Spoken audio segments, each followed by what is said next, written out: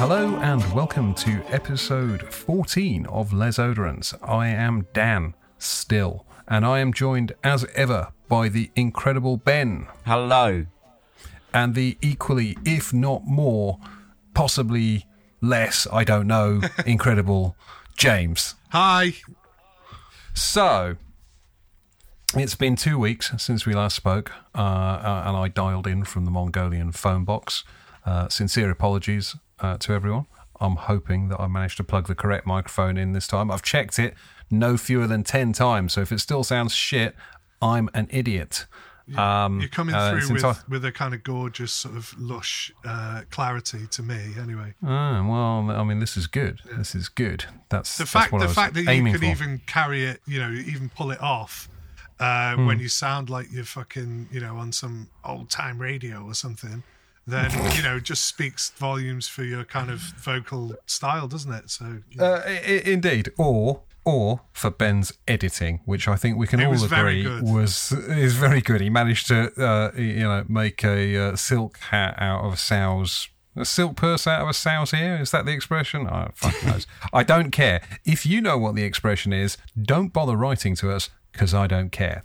Okay, no one writes to us anyway, so it would be pretty depressing if that was the first time someone wrote in, wouldn't it? If you do know the answer, or if you don't know the answer, I don't care, but please write in anyway, because fuck, if we don't get an email soon, we're just going to abandon this entire gig as a bad do and go back to sort of, spending our Sunday nights, watching shite on the TV and drinking inexpensive wine. Or at least I will. I don't know about you guys.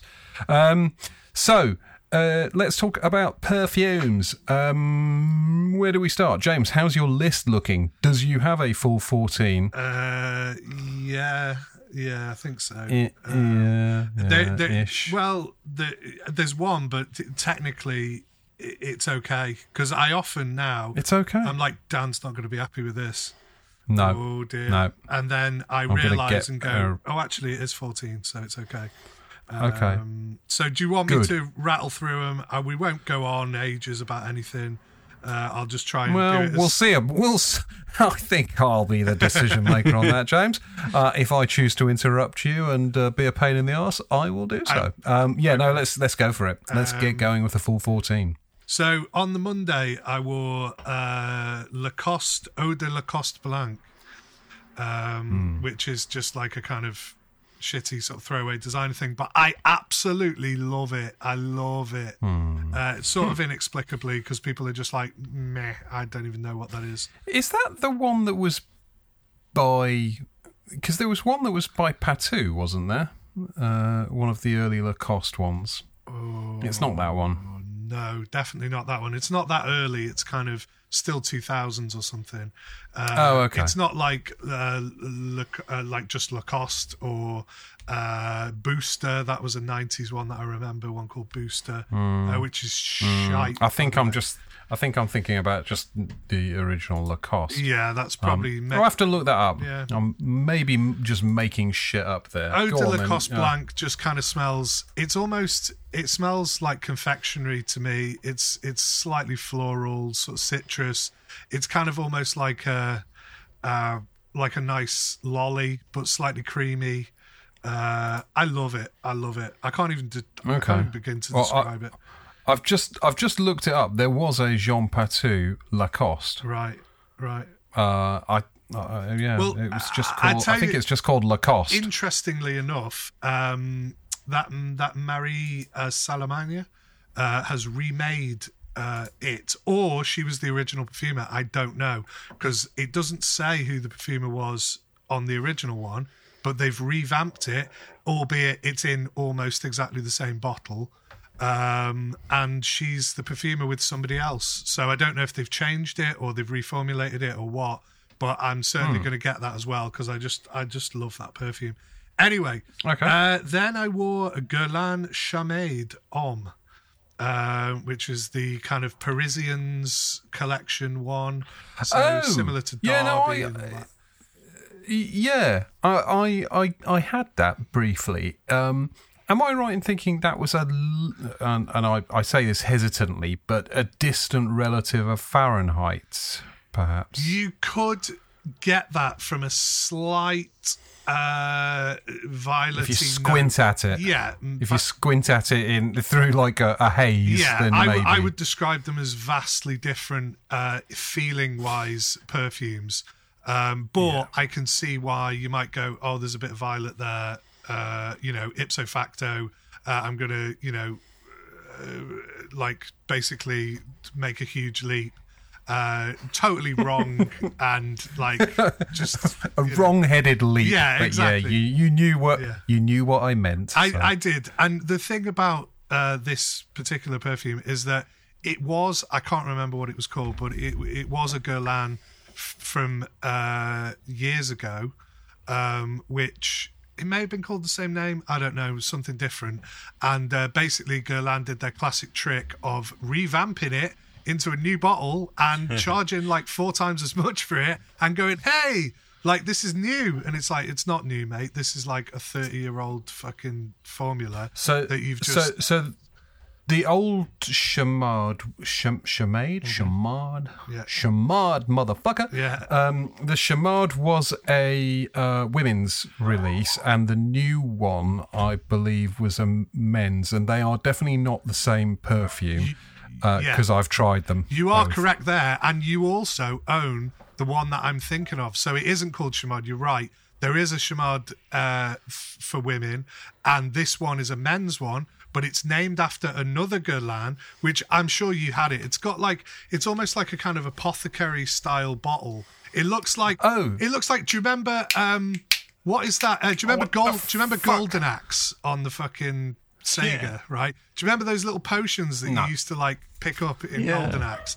It kind of reminds me of that. It's got like metal around the outside of it. You had it down at some point. I did have it, and I sold it because I didn't particularly love it. Yeah. I was in love with the look of the bottle. True. And that's what happened. And then they went, oh, let's make it in the Parisians line and call it a new thing. I personally like it. I wouldn't pay like huge amounts for the vintage. I did pay. In fact, I got it in a rare Guerlain sale where I actually went to Manchester because I'd heard that they were doing 2 for 1 or something ridiculous on the Guerlain counter because they were basically getting rid of all the old stock. And I think I bought that for, I think it was about 70 quid. So that's pretty good for Parisians, like brand new, straight off the thing, like Derby and definitely. All that kind of stuff. Yeah, definitely. So yeah, definitely. That's a cracking price. I'm just trying to look this fucking thing up, but of course there's so many Guerlain bloody perfumes that it'll take me forever to anyway get there. Sorry, so we all know what we're talking about. If somebody else doesn't, well, just like I don't really know what I can do for you. Well, what I'll do is I'll find it and then I'll randomly shout it out at some point. Great. Okay, yeah, cool. Good. I look forward to doing that. So then I wore Zoologist Beaver. I made copious amounts of beaver. Yeah, Beaver. Exactly. Copious amounts of beaver jokes in my review, which I haven't posted yet, which is just basically all me talking about, moist beavers and I don't know, smelly beavers and whatever. Wall-to-wall beaver jokes. It is a fucking beaver great. fest. That's why we're here. Yeah. So but who made that? What's his face? No, is it the person who made that? Yes, it is. It's the guy who runs Pellwall, Chris Bartlett. The perfumer. Bartlett, we're here. It's Chris Bartlett. Yeah. He is a brilliant perfumer. Let me just tell you. Anything I've ever tried of his. I mean, I don't think he promotes his own brand particularly well. I don't know. There's not really a brand. It's just like he's got his own perfumes in bottles, which, I mean, he may do okay from them. I don't know. But I think he's a kind of undersung talent because everything I've ever tried, which is about 3, were all absolutely superb. I mean, like really, really good. Like he's got a Narcissus like daffodil one, which I would go, I'm not really bothered about that kind of perfume. It is spectacular. It's really, really good. And this is the same, albeit it's quite understated, but it's very, very like well made. It's very much in the mode of a floral perfume with like a castoreum kind of, that like where you have to use civet or you have to use animalics in that the way that I think they should be used as the kind of gatekeeper, rule maker sort of thing. He's doing it. And you could criticize it and say, oh, it's just, a vintage like formula, but it's very, very well executed. I thought it was a delight to wear. And then when I saw that he was the perfumer, I was like, of course. Like, I knew he'd done one. I always thought he'd done the civet one, but I did wear that last week or last 14, and that's by Shelley Waddington. So I did sort of go, oh, it must be the Beaver one. But yeah, great perfume. Another one from Zoologist that really is worth visiting, Dan, because I know you're a little bit like Zoologist. Yeah, they're hit and miss, but what he's doing with that brand is pretty cool. I mean, I love the artwork. I love the fact that he's thinking about animals. It's very accessible. It's easy for people to go, I get it straight away. Do you know what I mean? Yeah. Yeah. Okay. Well, I mean, you say they're a bit hit and miss. They're all miss for me, I'm afraid. Right. I've only tried a few, so I'm not going to prejudge them all and say get your nose on the Beaver. I do need to get my nose on the Beaver. Yeah. And the perfume that we were talking about just before was called. Have you remembered it yet, James? Because Nope. I have. Coriolan. That's the one. Yeah, well done. Yes. Well done. Good. Right. What's next? Okay. Then I wore Tea for Two by L'Artisan Parfumeur. Smells like tea. Does anyone remember like tea chests? Yeah, I do. Okay, great. It smells a bit like those. No, think about it, right? If I said to like an 18-year-old now, oh, it smells like a tea chest, they go, what the fuck is a tea chest? What are you talking about? Is that a rap? Fuck you on about, Grandad? Is that a drill artist? I don't know. What is who is fucking tea chest? Tea chest. Tea chest and, Do you know what though? That's like the sort of the big kind of classic L'Artisan, right? That everybody loves. It's very like cult classic, isn't it? Yeah. I got it. Was super excited, and I thought it was fucking shit. Sold it. I literally sprayed it once and then just put it straight back up for sale. Yeah. Well, how weird is that? Because I hadn't tried it, and I had tried a lot of L'Artisans, and that was one that everyone, like you say, went on about. And I tried it in Paris at L'Artisan because I was like, I'm definitely going to try this, and I was like, I don't really like it. And then all of a sudden it just kind of planted a little like mind worm in my brain. And I was like, did I like it? Did I not like it? I blind bought it and I was like, no, it's horrible. And then subsequent wears, I've gone, I get it now. Maybe I just didn't give it enough time then. Yeah. Because I like L'Artisan as a brand, I really like everything they do pretty much. I was quite surprised I didn't like it. So maybe I should have just given it a bit more time. I think it's one of those that could require a bit more time. But also, it might just be one that you don't like. I'm surprised by its popularity because it's weird, right? It is weird. And I'm like, anything that anyone like, is revered or kind of goes on about, you kind of think, is it going to be that good? But yeah, I mean, it's grown on me over time. It's not my favourite, but it's pretty good. And then I wore Dior Eau Sauvage, but it was a vintage miniature that I have because I've got like about 10 of those. Instead of like buying a bottle, because I see them for like super cheap a lot of the time, I just buy a couple of miniatures or whatever. But what was the? Didn't you post a picture of like a 200ml bottle of something? That wasn't Eau Sauvage, was it? Yes, it was. Look at you with your little fucking detectives eyes, with your little fucking eyes, and you're looking and you're reading stuff. Yeah. No, well, thank you for looking and reading my thing. No, but what I mean is you've kind of used your little fucking winkle picker and you've got it out of me.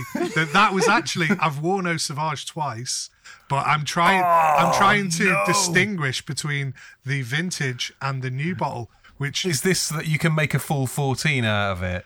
Well, no, because I happened to wear something twice, but one of them is vastly different from the other, and it's a talking point. Yeah. So I went, if it wasn't the talking point, and I went, no, they're both pretty much the same, then I wouldn't have done. I'd have gone, oh shit. Well, Dan needs me to wear something else, so I'll wear I something else. refer everyone to the Is Vintage Better episode of Les Audrons, Yep. back when we were super professional about how we did things. And the honest truth is, so this kind of takes two out. So I can mention the Eau Sauvage, the new one, that it has top notes, sort of intact, really lovely, beautiful, bitter, nice citrusy top notes, and the old one does a bit, but not really. But the base of the older one is a little bit richer and a little bit more but there's not a great deal to choose between them, to be absolutely perfectly honest.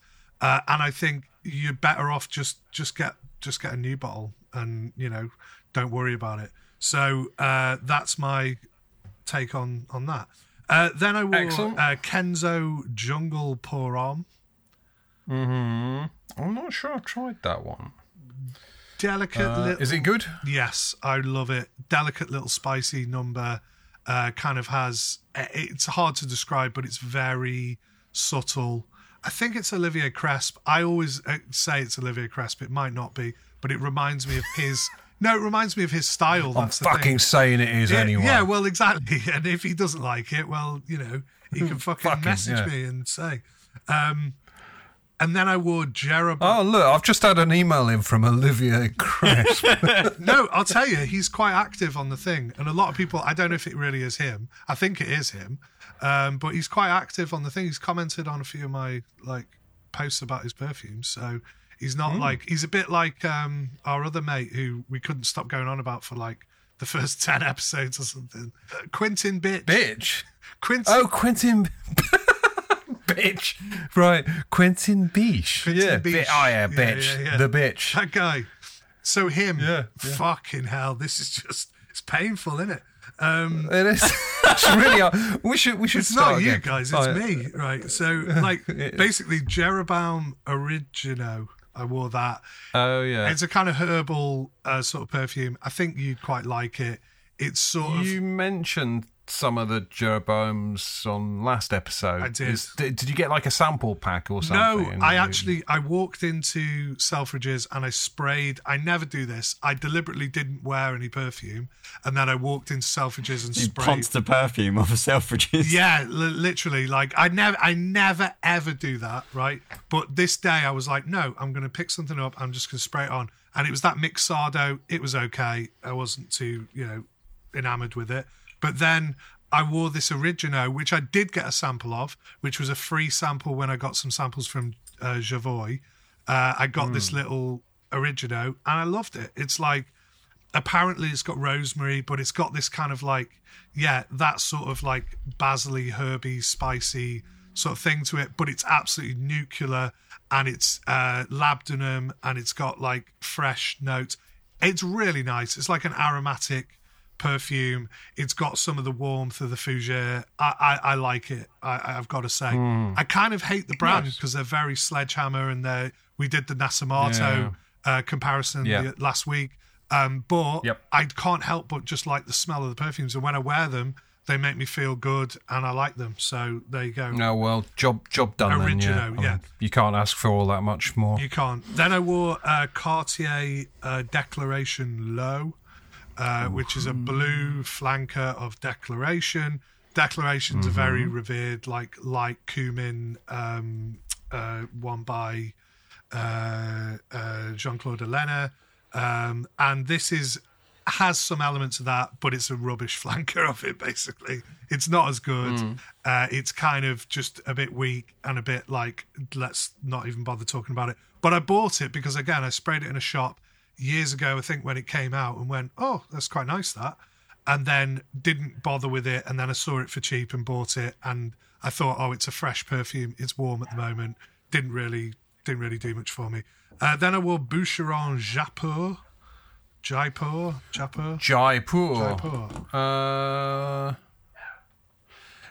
Yeah.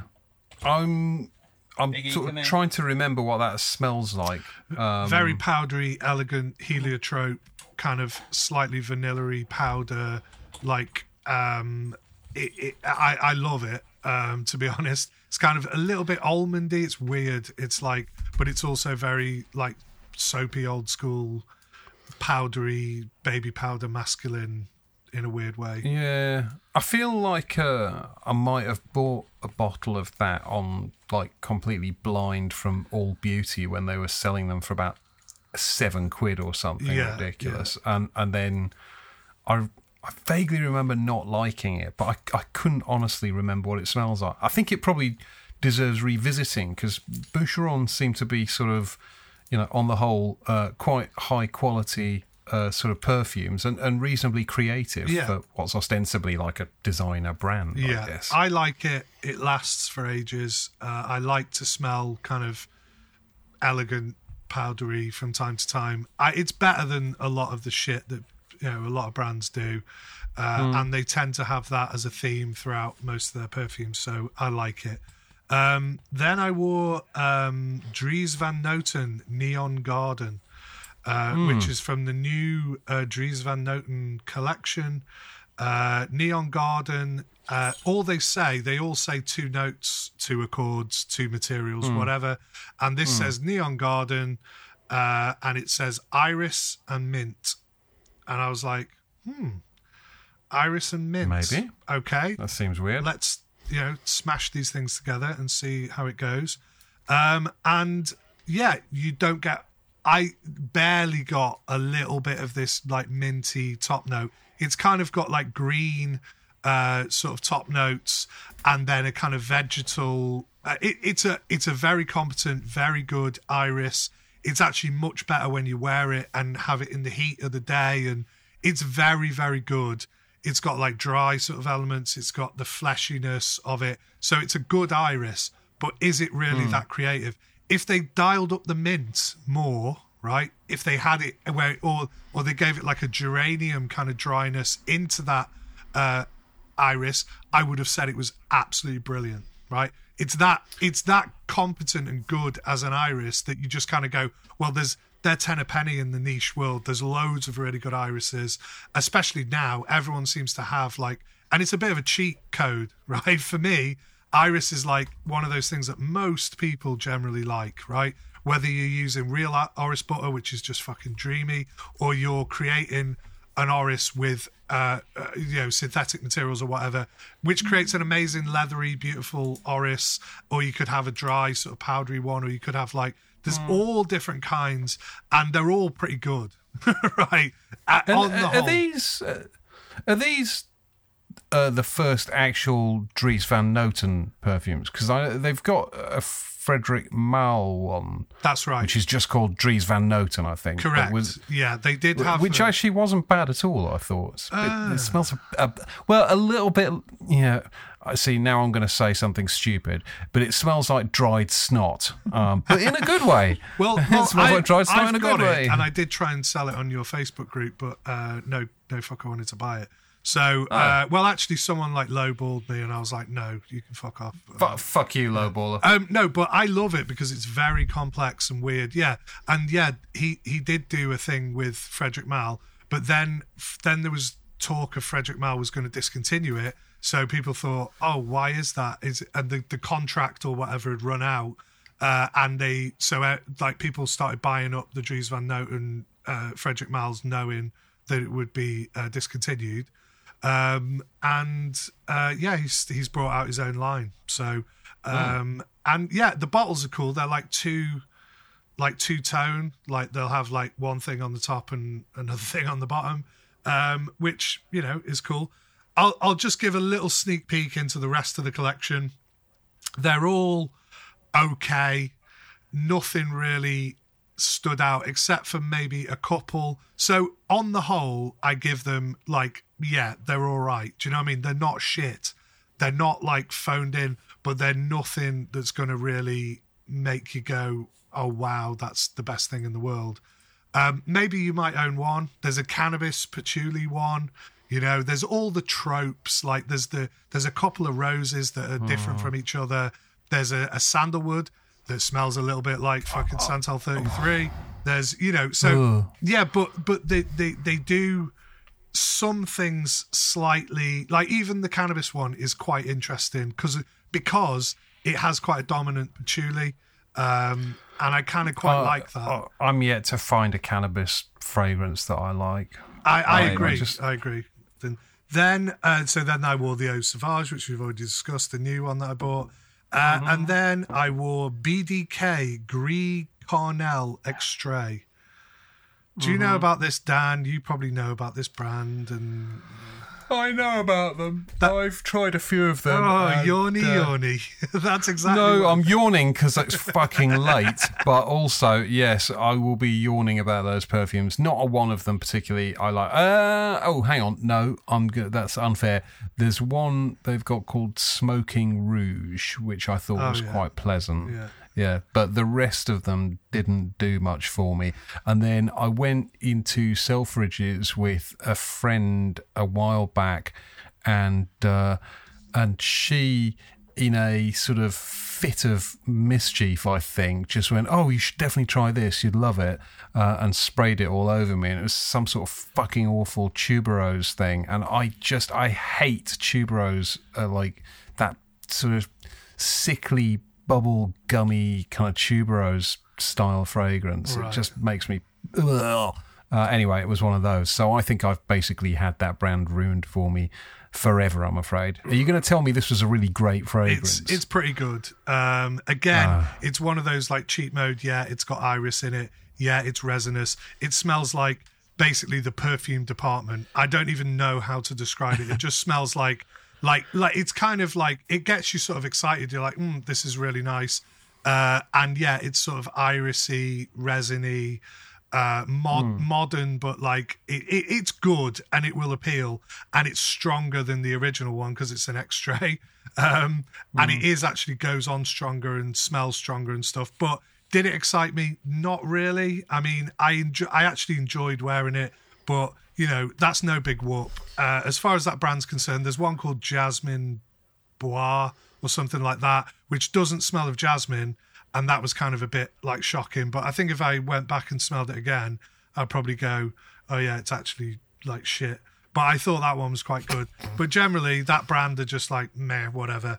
Then I wore, and again, you're going to give me a fucking hard time about this, but again, do you want me to put all the disclaimers in place first, or just say no, just fucking say it and then we can have a go. Okay, Armaf Club de Nuit Intense, but the femme. That's pickled your head, hasn't it? That's thrown me. I was about to yell Aventus Club. Oh, hang on, sorry, just right, because I'm gonna come back to the femme one because I'm confident the femme is a clone of something else. It is. Of course it is. I'm wondering what is it? Is it a Tom Ford? Well maybe? done. Yeah. Is it? Oh fuck! Noir de Noir. Correct. Right, yeah. Excellent. Right, well, I saw, and in fairness, I did originally see this on that Reddit Eau de Jerks or whatever it's called. Yeah.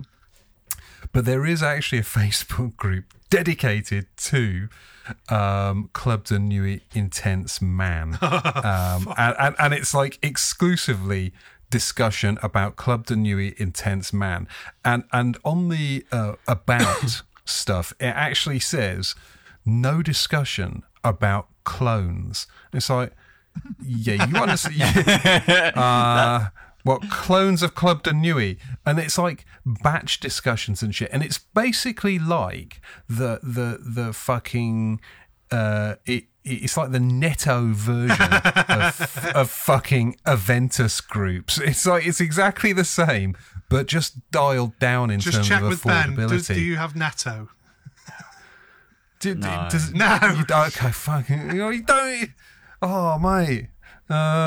What's that? Yeah, Netto. It's a cheap ass. It's like the cheapest cheap fucking supermarket. It's the supermarket that makes like farm all foods. Other supermarkets, like farm food, like farm cheaper food. than like Lidl or.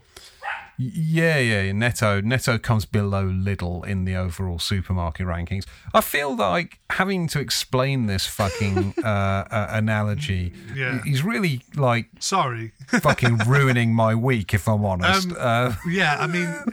Netto kind of makes like Lidl look like fucking Harrods food hall or some shit. Doesn't it? But yeah. So, okay, but like, because I deliberately didn't want to use the pound shop after you accused Alberto Marias of being the pound shop Jacques Cavalier. I didn't want to accuse. Well, he doesn't know home bargains. He doesn't know fucking B&M stores. I mean, are we? Oh my god! It's who is this guy? I'm just too middle to upper class for that. Sort of stuff. too hipsterish. Yeah. Anyway, so my Netto gag fell flat, but basically it is like the fucking shit version of Aventus Scripts. It's exactly the same as all those stupid Aventus groups with like batch discussions about whether this one's more pineapple or birch focused, and like it's all the same shit, but just on the like peasant version of the fragrance. It's pathetic, isn't it? And get on this. So I was looking at it thinking, is this actually like some sort of fucking in-joke, right, between a group of mates, or are they serious? And I thought, I know, the thing that will tell me this is how many people are involved in this in-joke. 4,100 members. I checked that as well because I saw the same post, and I was like, "How many members?" And I just shit myself when I saw that it had that many. It's unbelievable. Could not believe it. Jesus Christ! Batch discussion of Club de Nuit Intense, man. Fuck it off with the you. Gutter, isn't it? I mean, batch discussion is enough to boil my piss in this anyway, and then you start talking about what the It is. No, it's. I use the word advisedly, but it's the fucking Netto equivalent. It's just shit, man. It's shit. So sorry, anyway. Just coming back to coming back to your fragrance, Club de Nuit Intense Femme. It is like Noir de Noir, but it's not as good as Noir de Noir, right? And Noir de Noir is not even the best, like Tom Ford. It's not even. But it captured something, and I do like Noir de Noir, don't get me wrong. I do really like it, right? It's kind of like purpley rose patchouli, but like in a kind of it's dark, but it's sort of there's a transparency and a sort of lightness to it at the same time. And I don't mean light in terms of like actual light. I just mean like not as heavy. Do you know what I mean? It's not it's not very thick, and I think that's to its benefit. But I think the Club de Nuit just has this like tacky oud, like slightly cheesy like thing to it, and then a bit of a Noir de Noir like vibe on top. It's not as good. And do you own a bottle of this? I do own a bottle of it, but let me just. Do you keep it next to your Rasassi? No, just hold on Look a second, at his right? face, because pure rage. No, well, this is the thing, that I predate any of this fucking stupid shit about batch codes or any of that bollocks, right?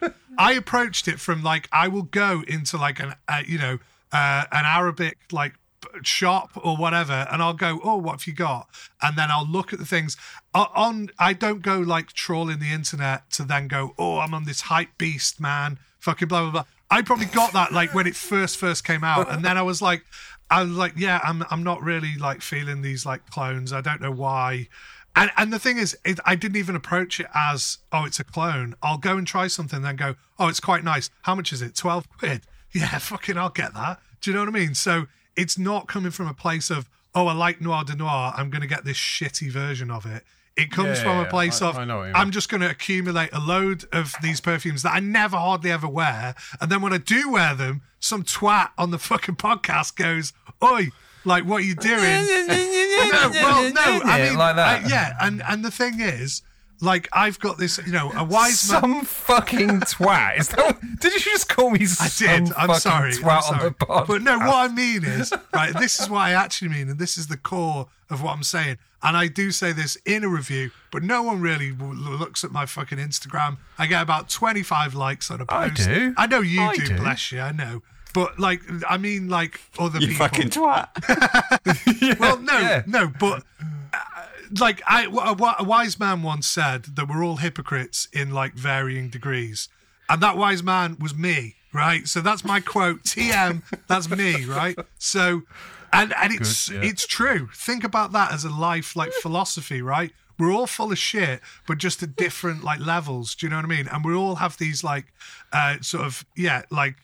it's hypocrisy is just kind of embedded into everybody, and it's just how much of it there is. You know what I mean? So I'm not free of it. I'm not like, I'm not claiming to be fucking Jesus over here or anything.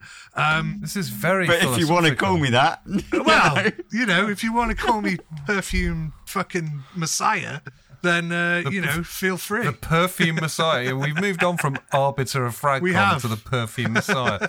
Excellent. Anyway, Good. there's one more. So, it's Casa Moratti 1888. I'm wearing it today. My missus chose it for me because I went out this morning, went swimming with my son. I didn't take any perfume with me. And I said to her, pick me out a perfume. She picked out Xerjoff 1888, Casa Moratti. I love that perfume. Well done. It's quite deep floral sort of job. Absolutely. Lovely, carnation-y, kind of, it's like creamy, waxy, floral, powdery.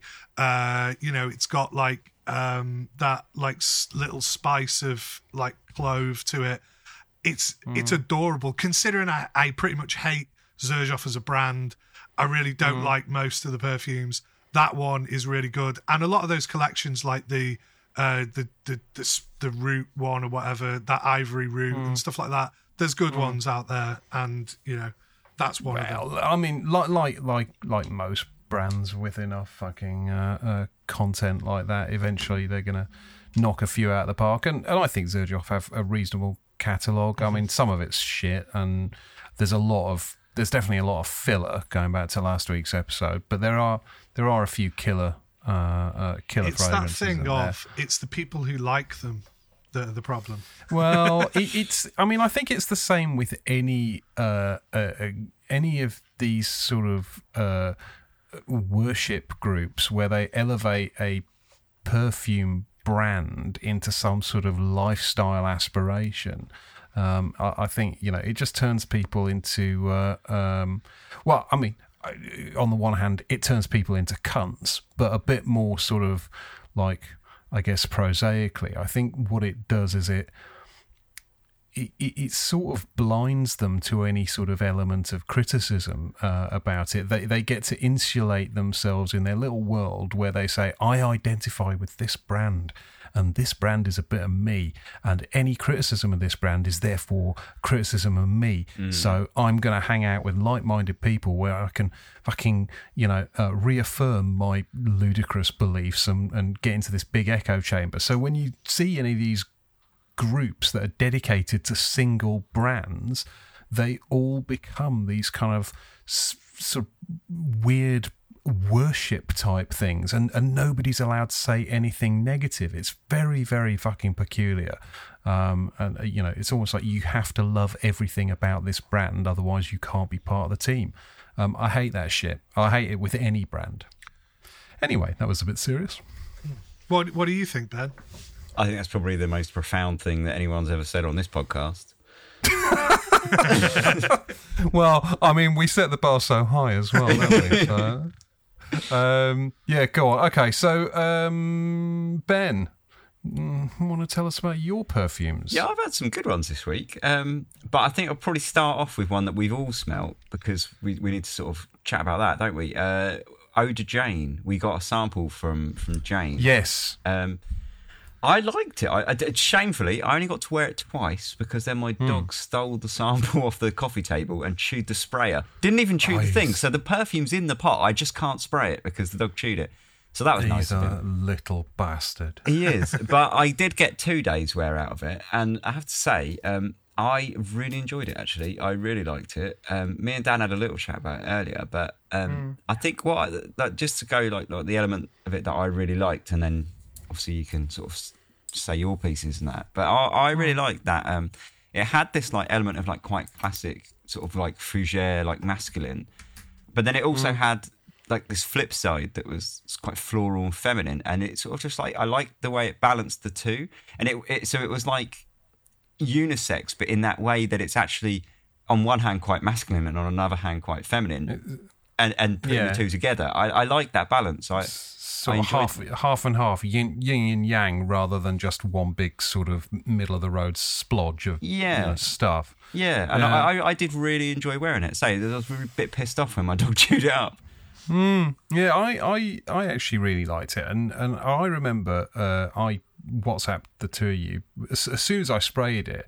I said, that is so weird. The first reference I get is Jean Patou Pour Homme, and I've sprayed it several times since then, and I stick by it. I mean, I really do. It's as exactly as you said, sort of classic perfumery, and honestly, I know Jane, and sorry Jane, you're going to hate me, but Jane sent me kind of the notes and some blurb about it, and I sort of nodded and went, oh yeah, cool, yeah, I sort of get that. But you know, sending me a list of notes is like fucking, I don't know. Insert some sort of Netto-based joke here or something. It's wasted on me. It's like putting a bow tie on a pig or something. You know, there's just no point to it. I don't know. Do people put bow ties? They probably do at some point. I've got one with a hat on. Yeah, you got a pig with a hat on. Yeah. Okay. And a it's monocle. like putting a hat. Yeah, it's like putting a monocle and a hat on a pig. It's pointless, completely pointless. Where was I? Oh yeah, so I actually really enjoy the perfume though, and I guess the word that came to me was sort of countercultural, right? It's quite odd and unusual. You wouldn't find it sitting on a shelf in any fucking supermarket, any big store. You wouldn't find this in Selfridges or whatever. It's almost like sort of saying, fuck you, I'll make whatever perfume I like. And that sort of, that yin and yang sort of effort is very, very unusual. But it really works. And honestly, I think kudos, Jane. Quality fucking job on that one. Really, I genuinely like it a lot. And it seems to me a lot of well-established sort of accords, nothing sort of groundbreakingly new inside it, but sort of put together in such a way that it feels really quite original. And it manages to smell pleasant, because the thing I always sort of think is like, originality tends to come with the price that it tends to smell like absolute fucking bullshit. It's like the only way you can be original now is by producing, pigs with fucking hats and monocles and stuff. It's fucking nonsense. You can produce ridiculous perfumes that smell stupid, and they'll be original. But making something that smells nice and is original is actually really tricky, and I think she's done a great job. So thank you, Jane, for sending us all samples. Yeah, but you said about it being original. It's interesting in that when you look at its kind of core components, they're kind of not original, right? They're all kind of like sort of things that you would have smelt before, but it's just the way they're kind of compiled within this perfume that like that makes it something slightly different. Yeah, and that's exactly what I meant. Yeah, I liked it for that as well. I liked the fact that it was. It broke conventions, I thought. Like you say, like it had this, like when I first sprayed it and I got that kind of masculine element of it, I was like, yeah, I kind of see where this is going. I don't really like it. But then that floral side of it came out and it was like, okay, I wasn't expecting that to be, I can see James like looking like really unimpressed. And I think you're probably going to say like, it's not groundbreaking maybe.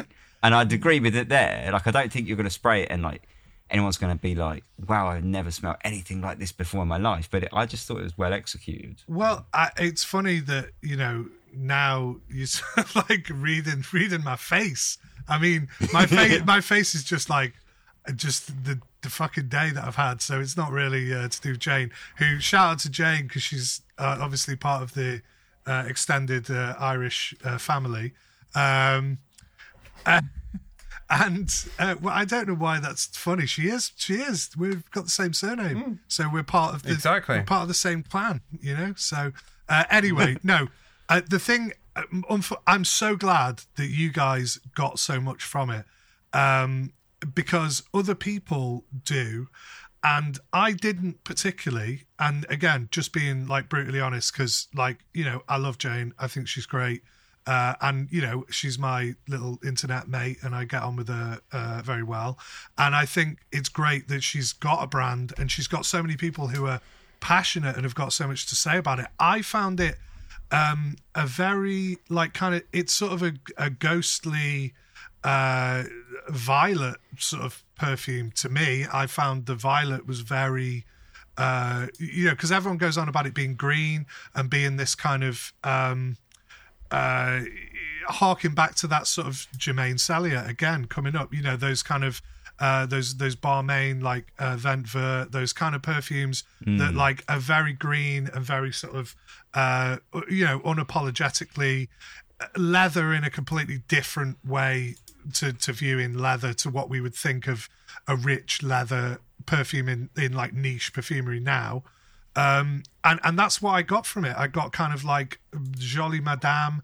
I got kind of like dry, almost to the point of like geranium, but it doesn't smell of geranium. It's like that kind of dry, and a lot of kind of things boosting it up. So I kind of feel that it's very much pushed out with like Hedione and ISOE Super. Don't want to sound too much like our pal Aaron Terrence Hughes here, but I just mean it's a very like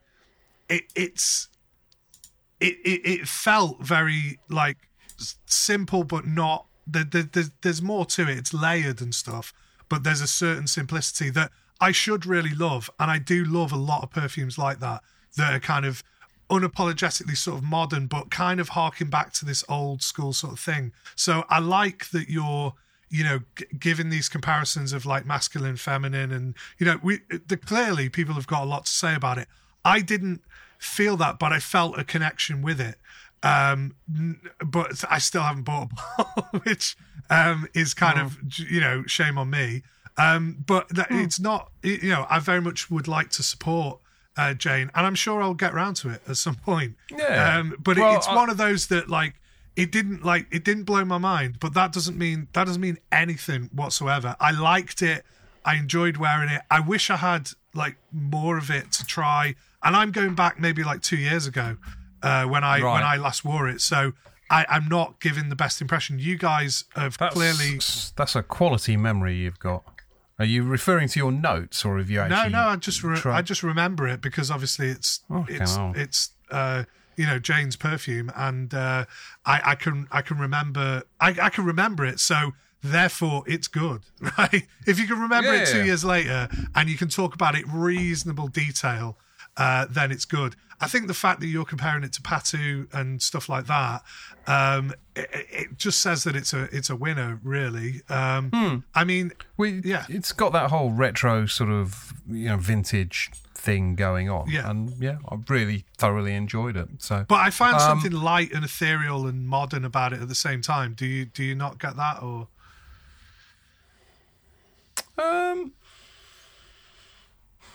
I'm not sure about the modern bit. I don't know. Maybe. I mean, so you mentioned like Hedione and ISOE Super, I think, but I'm not sure I can smell those. Honestly, I don't know. For me, the overwhelming vibe is retro, sort of vintage kind of thing. It doesn't feel modern at all to me, but that's what made the word countercultural sort of stand out for me. But anywho, I mean, look, it's great that you know, Jane has got in touch and sent samples and stuff, and so thank you, Jane. We appreciate you. Yeah. Ben, any other perfumes you'd like to mention? Yeah, so I'm going to chuck out my cheapie, like my golden cheapie that everyone's got, right? And I'm wearing it today. Is this the new mandate? It is, yeah. Except for it's not, because I don't know if it's that cheap anymore, because we were looking for it earlier, weren't we? And I couldn't find it to be cheap. Oh, I know what this one is. Yeah, Lady Gaga, Eau de Gaga, right? For the summer heat. Yeah. Good tea fragrance that I think is up there with any Bulgari tea fragrances, all of the, like, you know, Eau Vert, Eau Rouge, all of that lot, and Pour Homme Soir, stuff like that. Really nice tea fragrance. Basically, it's like a creamy white floral, little bit of violet, and sort of black tea.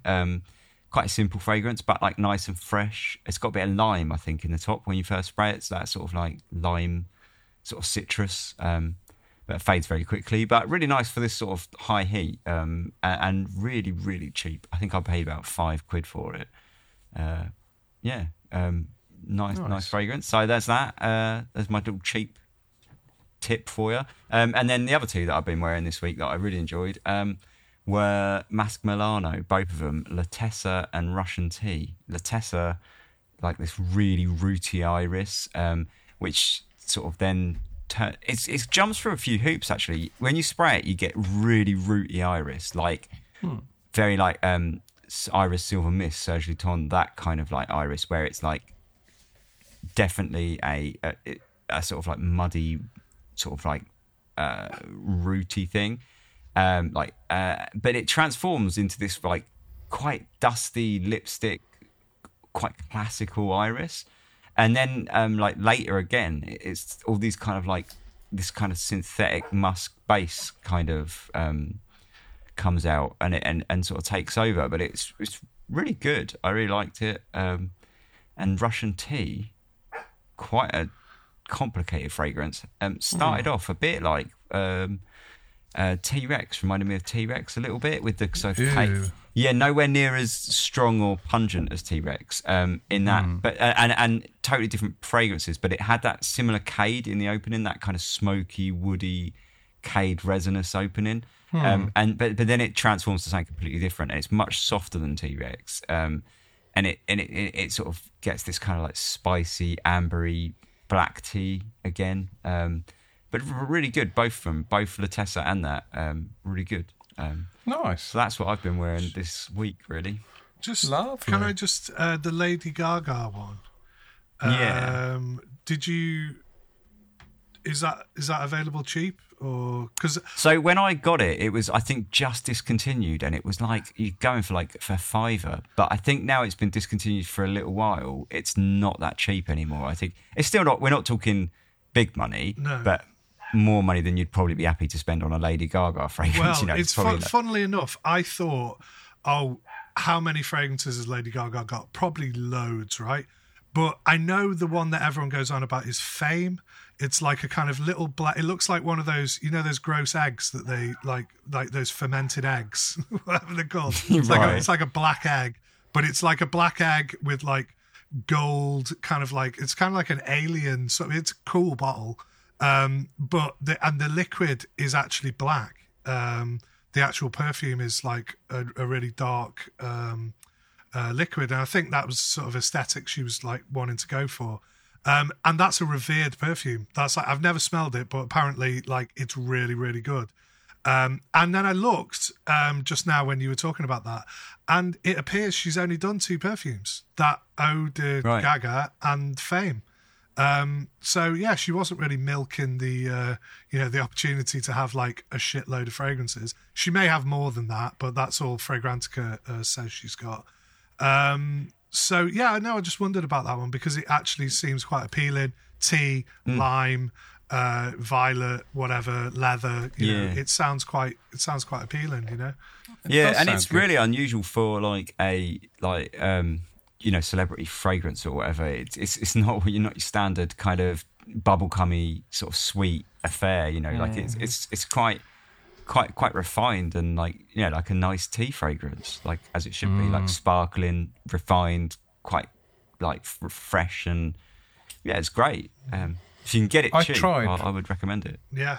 Well, on the subject of celebrity fragrances, I tried the Billie Eilish one, which I really wanted to love because the bottle is basically a set of boobs, which everybody likes boobs, right? So I was like, yeah, I hope I love this. But it actually just smells like cold custard. It was horrible. Like really sicky kind of vanilla gop. It was like blech, horrible. Yeah, terrible perfume. Okay, I'm going to throw some perfumes at you because it's my fucking turn. So I have worn Montebaco Verano by Orma Jane, which is the original Montebaco with a grapefruit note over the top, and it is lovely. I've worn Roger's Midsummer Night Dream, which is nominative determinism in in action. It is a midsummer, and I'm very tired, almost dreamlike state. So yeah, that's good. I won a couple of Louis Vuitton ones, right? And in particular, L'Immensité. I'm not sure if you tried it. It's super easy going, like sort of grapefruity, orangey type thing. Like on the one hand, it's a sort of almost trivial sort of perfume, right? You kind of go, well, it smells fresh and pleasant. But there's just something about it that makes it just like amazingly, almost like drinkable sort of side note. I strongly advise against drinking perfume, but it gives it that sort of fruit punch sort of characteristic, and I absolutely love it. And it is perfect for every occasion, and it's one of those stupidly complimenty sort of perfumes that everyone always goes, "Oh, you smell great." Is that the one that your daughter always nicks? So no, that is a Louis Vuitton, though, isn't it? That is, yeah. She's been nicking Imagination, which is a similar sort of ballpark. It's from the same collection, isn't it? It is, yeah. It is. And to be honest, the only reason she hasn't been nicking L'Immensity is that I only just got it in the last week or two. Right. So I'm quite certain she's definitely worn it at least once.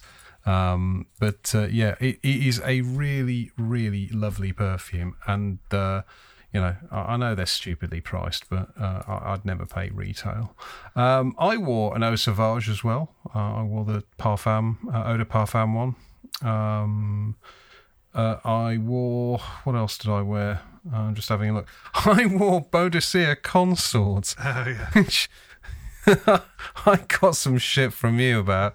But yeah, so Bodicea... Well, I don't know if it was shit. I like that yellow bottle. I like the bottles. I love the bottles. Yeah, they're like matte finished, and it's just the fact that we got both Aventus inside it. Well, we both know that we don't like that Michael Bodie guy or whatever. I mean, that's he's fucking I mean, he's clinically insane. Yeah. He's got a new fragrance brand, so not content with a billion roses.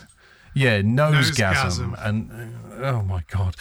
So I see that Instagram is now pushing adverts for something like the Eye of Ra fragrance or something, which is another Michael Bodie. Blah. And his formula seems to be swanky bottle,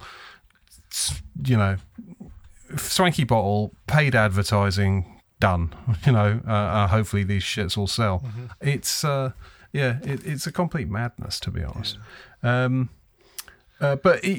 Consort is very nice. But again, Bodicea people who are into Bodicea, it's like, don't fuck with my lifestyle brand, man. I love Bodicea.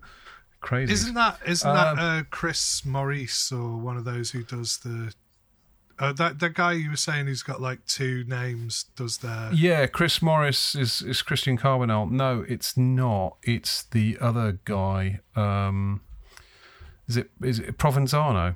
I think right. Yeah. Sorry. I think Provenzano does a lot of the... Yeah. I guess for obvious reasons. Provenzano has done quite a lot of the Bodicea ones, but I don't think they have a single in-house perfumer. They may do. I'm not honestly certain. Right. But yeah, I worn those, and today, what have I been wearing? I've been wearing Faris by Kajal, which is their new one, which is basically Bleu de Chanel, but in a fancy bottle. That's very nice. But it's Bleu de Chanel. Did you buy it? Yes, I did actually. I bought it discounted because I wanted to try it. I don't think I'll keep it because it is basically Bleu de Chanel. But they make... See, I think as a brand, they're sort of okay by me, Kajal, because they make quite... Well, I wouldn't call them necessarily amazing value, but they're not ridiculous. So generally speaking, the fancier the cap, the more ridiculous the pricing. Whereas Kajal Kajal seem to break that mold. So their perfumes are sort of usually somewhere, I think you pick them up between about 100, 150 quid for most of them for 100 ml, which is not outrageous. And they take a lot of care about the appearance, and most of the perfumes are perfectly serviceable. Yeah. I mean, they're not all amazing by any means, but they do have fancy caps. Nice. Yeah, you're right. Exactly. I mean, look at for the benefit of you guys. Look at that. Oh, wow. Fancy as fuck, that cap, isn't it? Looks like you could spin nice. it round and like hypnotise us with it. Ooh, look into the eyes. Right. Okay, anyway, that was Perfume. Blah. Do we have any Perfume news? Is there anything exciting? I have something that it's not that exciting, but it's just interesting, I guess. Ben, if anything that exciting ever happens on this podcast, be sure to let me know. But yeah, go ahead. What news have you got? So I have been subscribed to the Ganache Parfum newsletter since forever, since I bought some perfumes from their website like years back. And it's a cluster. Like, if anyone's followed their story, it's an absolute cluster. I don't know what, the perfumer's got some health issues, I think. And so he comes and works and constantly is like closing down the store and then reopening it 2 weeks later. And he seems very like scatty. But anyway, he came back recently and said, "Oh, Ganache Parfum back again," and all this. And then about 2 weeks later, I got another email from them saying, "Oh, Ganache Parfum, I'm leaving." So the main perfumer, who I thought was the only guy, I thought he literally ran it from his house, has seems to have like sold his brand or something, and is leaving. And Ganache Parfum is now going forward going to be a clone house. What? What the fuck?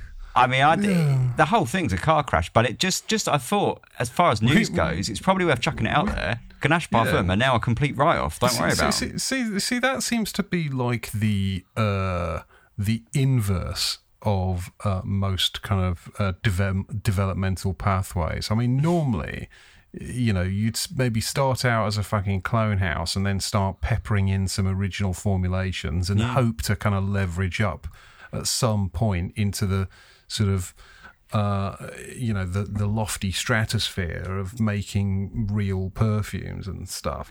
To sort of start with a real perfume business and say, yeah, we've decided to get rid of our perfumer and we're now just going to fucking concentrate on sticking clones in bottles. That seems like a weird step. And it's a weird brand to take over, like Ganache, because, I mean, Ganache Parfum, if anyone knows Ganache Parfum, they know them for one thing, and that's the fact that they make like extremely sweet gourmands, right?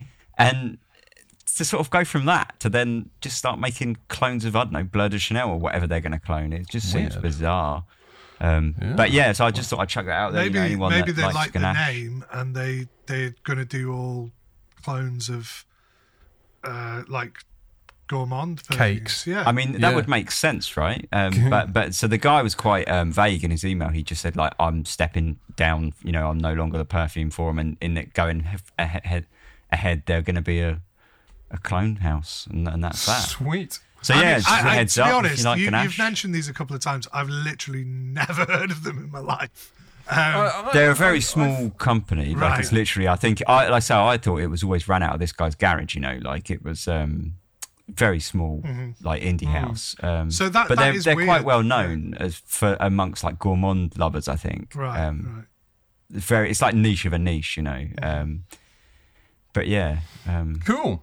Cool. Well, that's unusual. Right, I'm going to wrap us up there. I've had the time of my life, and genuinely, it is all down to you two. We'll be back in part 2, where we're going to be talking about perfume in pop culture. Stick with us.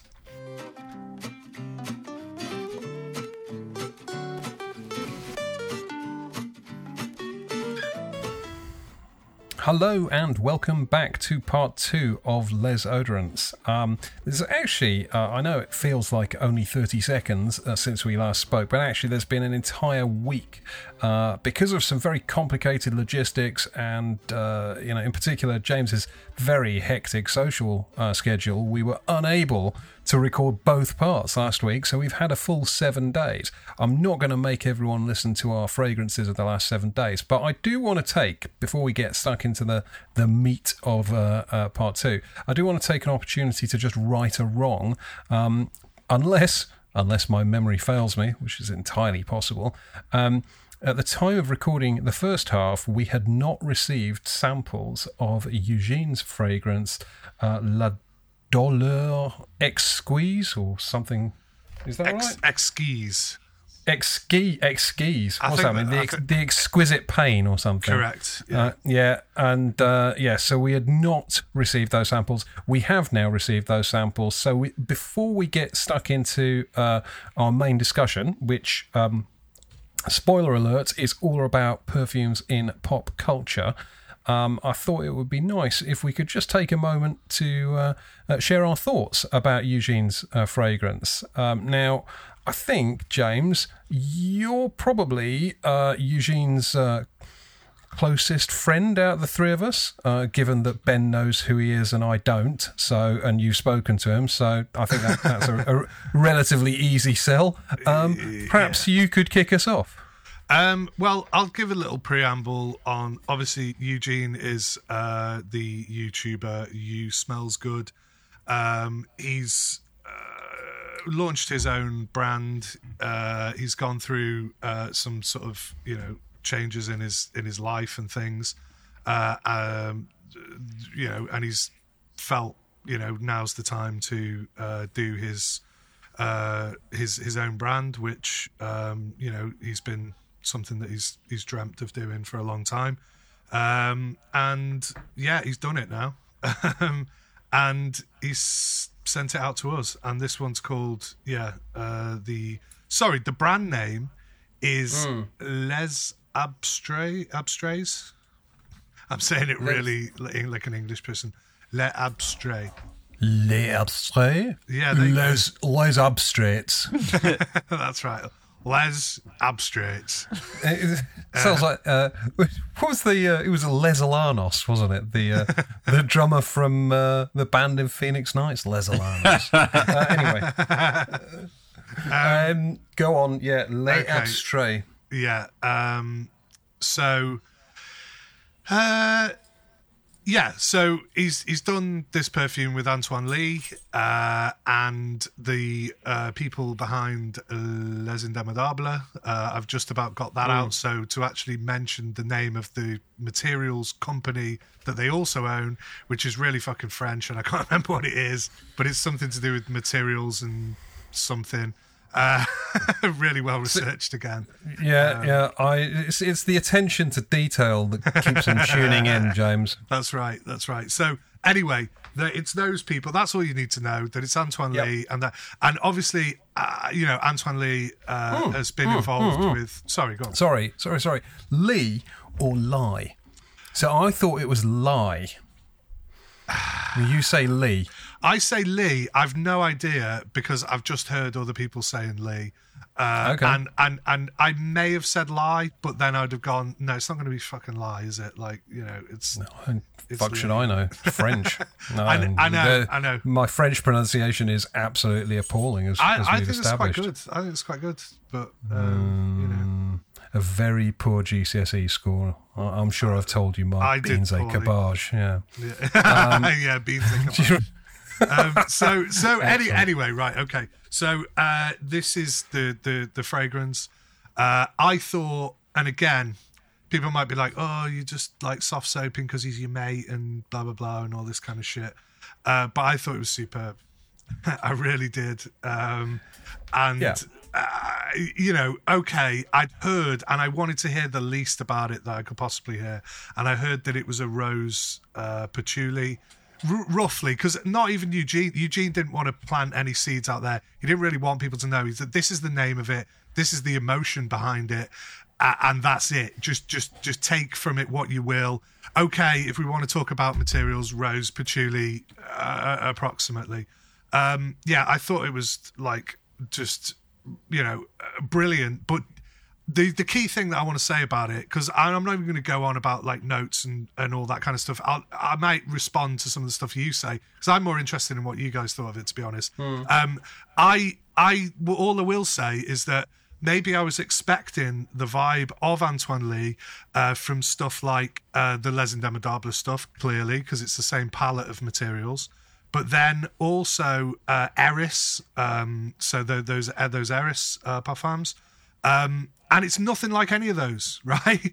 And that is I think, really is the strength of the brief, and the fact that it's really very different from, it's not just another Rose Jamal, or, it's not like another kind of thing. It's something else, like different. And the vibes I got from it, little bit of a kind of spicy opening, little bit of like cumin. It smells at a distance. It smells like a really good rose, like a Portrait of a Lady, let's say, or something like that. But when you get in close, it's actually not particularly that rosy. And then a kind of woody sort of patchouli accord kind of develops.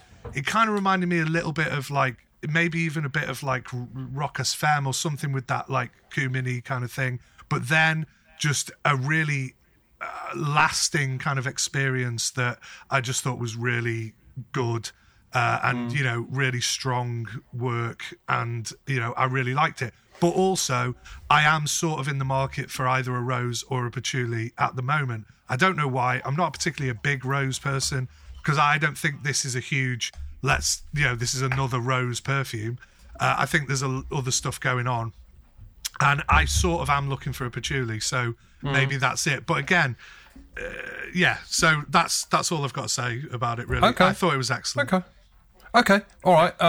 Ben, what were your thoughts? Not quite as excited as James. I just, like James mentioned, the brief. You didn't like it.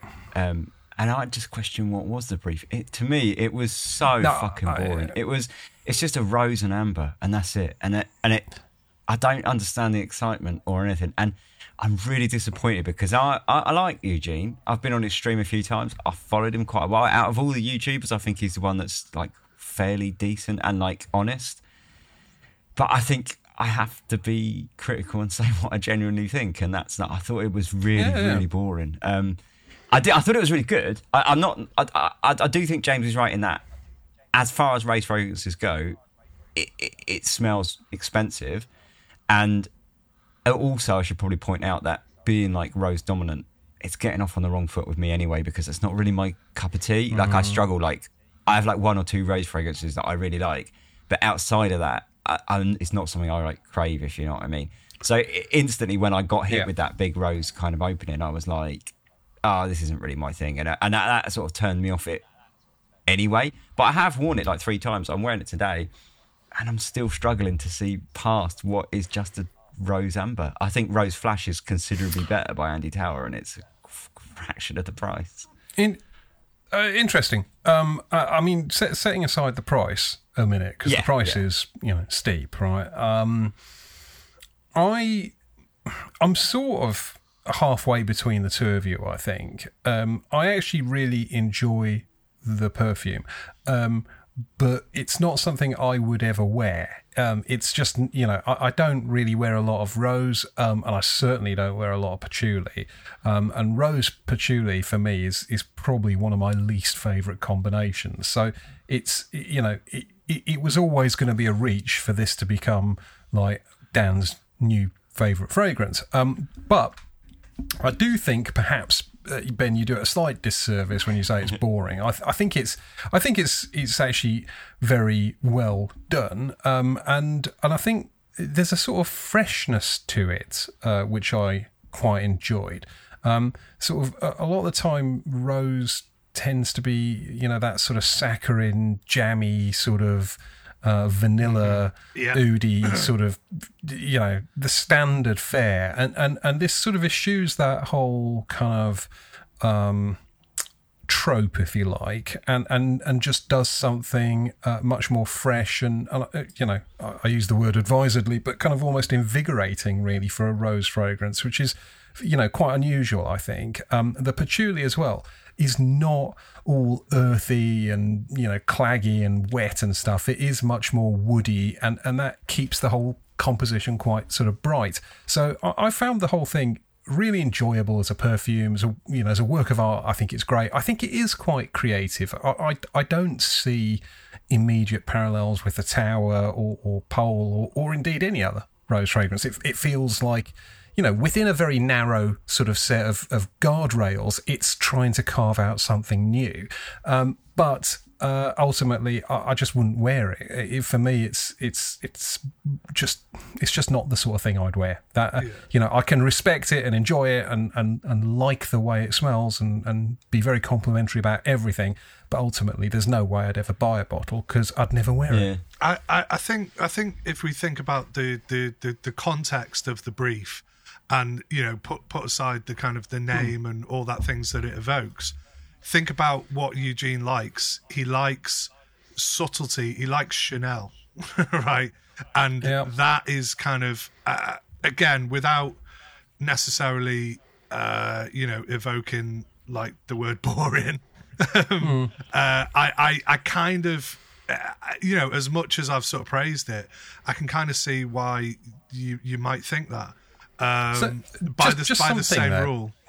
Yes, sorry, just to come back in, one of the other things that I wanted to mention was the name, whilst sounding very good, is completely incoherent to me. I mean, there's nothing here that evokes the concept of pain or heartbreak or kind of anything sort of damaging and sort of if anything, this is just the exquisite quite pleasantness rather than the exquisite pain. And I think that's what I mean by boring, because to say boring is, like, you're all right, I am doing it a disservice. It's not boring, and I actually enjoy perfumes that are far more boring than this. Like they're far more one note, far more they don't do anything. So it's not. I think really it was just a disappointment in that I'd followed the story and I'd followed Eugene and I expected it to be something quite just impactful. Yeah. And it wasn't. That. But Dan does a point, I think, with it when you mentioned about the rose being quite fresh, and that's the one bit about it that I did actually enjoy. And the rose note in it really reminded me of Rose Kabuki by Christian Dior, which is one of the Privé lines, and that has that similar fresh, slightly sweet, very pink sort of rose, and that it reminded me of that, and I like that element of it because I really like Rose Kabuki, which is probably an example of a really boring perfume that I do like. I don't think I know the Dior, to be honest. I think the idea of it is that you're supposed to take time with it. It's supposed to be a sort of a meditation on those like materials, and it's something that perhaps will grow over time. You don't have to sort of get it straight away. And I think some of the best like perfumes are that way. I think you can definitely smell, to me, the quality of the natural materials without going to the point of it being overtly anything, because some people like get kind of like, oh, I don't like the like patchouli. They think, oh, it like smells like synthetic or harsh or whatever. Some patchouli oils, like the best ones, are a bit harsh.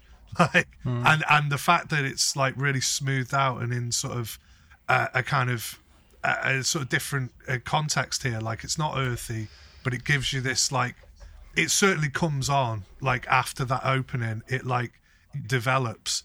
And I think, again, having only worn it once, in fact, I'll just fess up. I got my sample, right? I came home and it was on like that hottest bloody day of the year. And I went outside and I got in, his missus had put a paddling pool outside for my son. So I got in the paddling pool with him, like start bollock naked, you know how I roll. So I basically... That didn't make it onto Instagram, weirdly. I've got the picture. I just didn't. I don't want to see it. I was gonna put it up, but I just thought maybe not. So yeah. Anyway, so I got in, and then I turned around. I'd sprayed it on my hand, and I was kind of like smelling my hand and going, "Oh, this is really nice." And then I looked to the side of me, and the sample was floating in the pool. I was like, "Shit!" And I thought I'd got like water inside it. I hadn't, thankfully. And then the next day, I was like, "Where is it?" I couldn't find it. So then I was like, "Shit, I've lost it." I sprayed it once on my hand, and then I've lost it. And then I actually found it, and I did wear it last week. So that will be mentioned next podcast. Oh, this is confusing. Yeah. Anyway, we'll be recording again in a week. That'll be 3 weeks. Yeah. So anyway, I liked it. Ben, not so much. He thought it was okay. I wouldn't. I definitely. I think it was a good perfume, but it's just perhaps to be more fair, if I'm not being so oh yeah, hyperbolic or whatever, I should probably just say I think it's probably a good perfume, but it's not my cup of tea. And I'm probably closer to that analysis as well. I will say, just to wrap this up, because I do want us to move on to our main section, but the name is brilliant. I mean, it is a brilliant name for a perfume. I kind of, with a name like that... You wanted it to slap you around the face, didn't you? Yeah, I was sort of expecting leather, metal... studs, blades. Oh, wow. Is that because he works with metal? Did you know that? Yeah, no, I didn't know that. All right, okay. No, it's, it just, Exquisite Pain sounds like it's some sort of kind of bondage type it sounds like some reference. kind of torture device for your nutsack or something, doesn't it? Yeah. I was expecting some sort of bollock imprisonment. It doesn't go there. It's far too pleasant for a name like that. Anyway. Right, so let us speak no more of this until next week, when we probably speak some more of it. Well, I'll just say he's got 2 more coming out. Oh, good. So hopefully we'll get sneak peeks of those, and hopefully add. There might be something a bit more, spicy in there for you. Right. Oh, I got myself confused. Now, so a while back, it was some while back, we did an episode where I think it was the one where we were talking about the allure of the indecent, and James, you talked very eloquently about what's her name? Oh God, in American Hustle. Oh yeah. Jennifer Lawrence. Jennifer Lawrence. Jennifer Lawrence in American Hustle does this whole big thing about kind of her nail polish and the smell of it, and it got me thinking. That wasn't directly a perfume reference, but what perfume references are there in pop culture, movies, songs, etc.? And I thought it'd be nice to have a bit of a conversation about that. There are lots and lots, but since I've been sort of thinking about this episode, I happen to have been rewatching The Sopranos, just because it's really good, and it's worth rewatching. But there's an episode where they go to Furio's housewarming, as a flat warming, and I think it's almost like a sort of an echo type scene of the one from my brain's gone. Ray Liotta. Goodfellas, yeah. Mm-hmm. So in Goodfellas, where they go around to the Gumar's place, and she's got the French perfume on the table, and it was almost an echo of that scene. And the sort of the women go into his room and they smell what's on his tray, and he had a bottle of Kouros, because that is what the mob wear, Kouros. So that was the first one I noticed. I would be disappointed that somebody in the props department didn't get is it Bogart Furio? Oh, nice. That would have been a nice little little Easter egg or something, wouldn't it? But no, I mean the idea of a kind of mobster in his wife beater spraying on a bit of Kouros, that completely makes total sense to me. And there's one that I've seen a couple of times, which is the original Jean Patou appeared in a sort of episode of Miami Vice, and there's this almost kind of there's this quite dimly lit scene where I forget which one of them, but one of them is putting on a bit of patu and sort of gives it a rub and a dab on his neck before heading out, and you get a nice little shot of the patu bottle. Oh, nice. Well, there is tons of it in TV. I mean, I can only think of like, if we're talking about those iconic TV series, there is like Breaking Bad had a couple of perfume references in. I don't know if you noticed those. Just like when they're searching the drug dealer guy's car in like the first series or whatever, he's like, oh, it smells like an explosion in a Dracar Noir factory in here or something, which is a little, a little nod to how sort of ubiquitous that perfume was in the 90s or whatever. And then in the little extra one that they did, and again, I only watched this once because it was a bit of a weird episode. They did like an after. Have you watched Breaking Bad? Basically, I mean, every fucker has. Like, so it was basically they did like an episode like after the series finished, didn't they? I can't even remember what happened in it.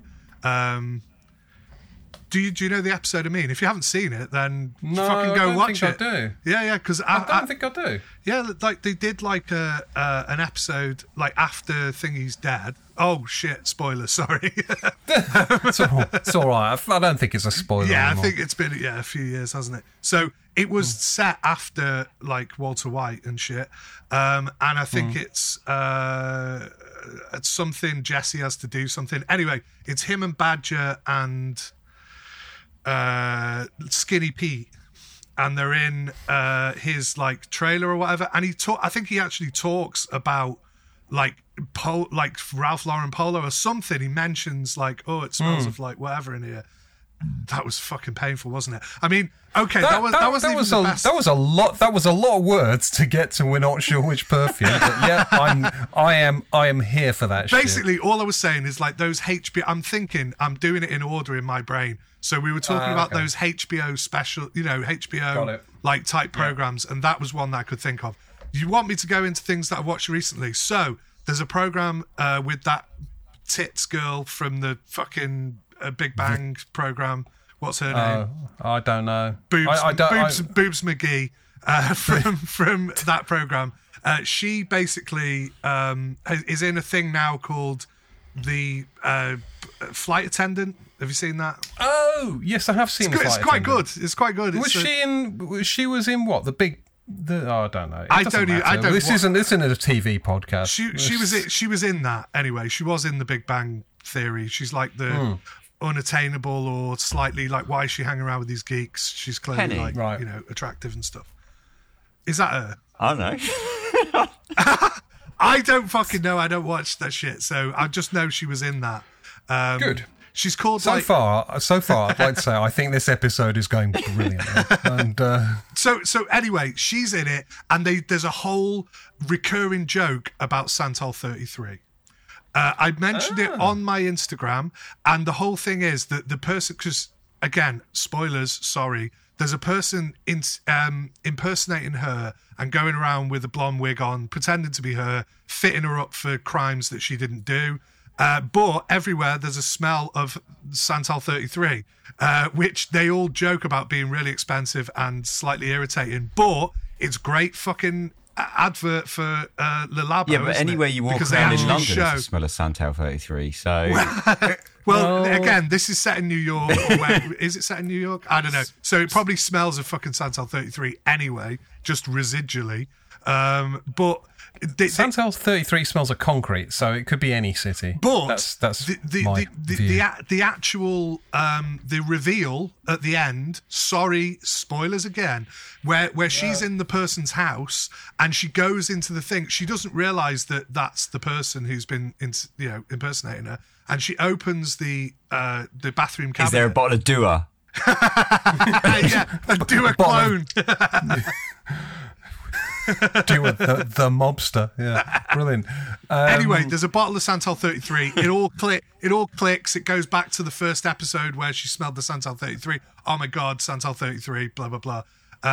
So that was quite a big thread through the whole second series of Flight Attendant. So If that's not popular culture, I don't know what is.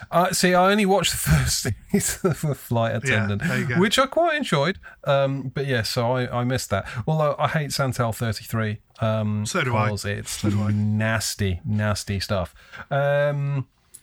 Ben, I'm sure you've got some notes, haven't you? Yeah, but I haven't got a TV, so I'm a hipster prick. So everything that you've just said in the last 15 minutes has been like alien. May as well just to be me. another language. I'm just sitting here, just going like, "What is all of this?" Sorry. You are aware that TVs exist, though, right? Yeah, and I have seen The Big Bang Theory, and that's how I knew that woman's name was Penny. But I don't know about anything else.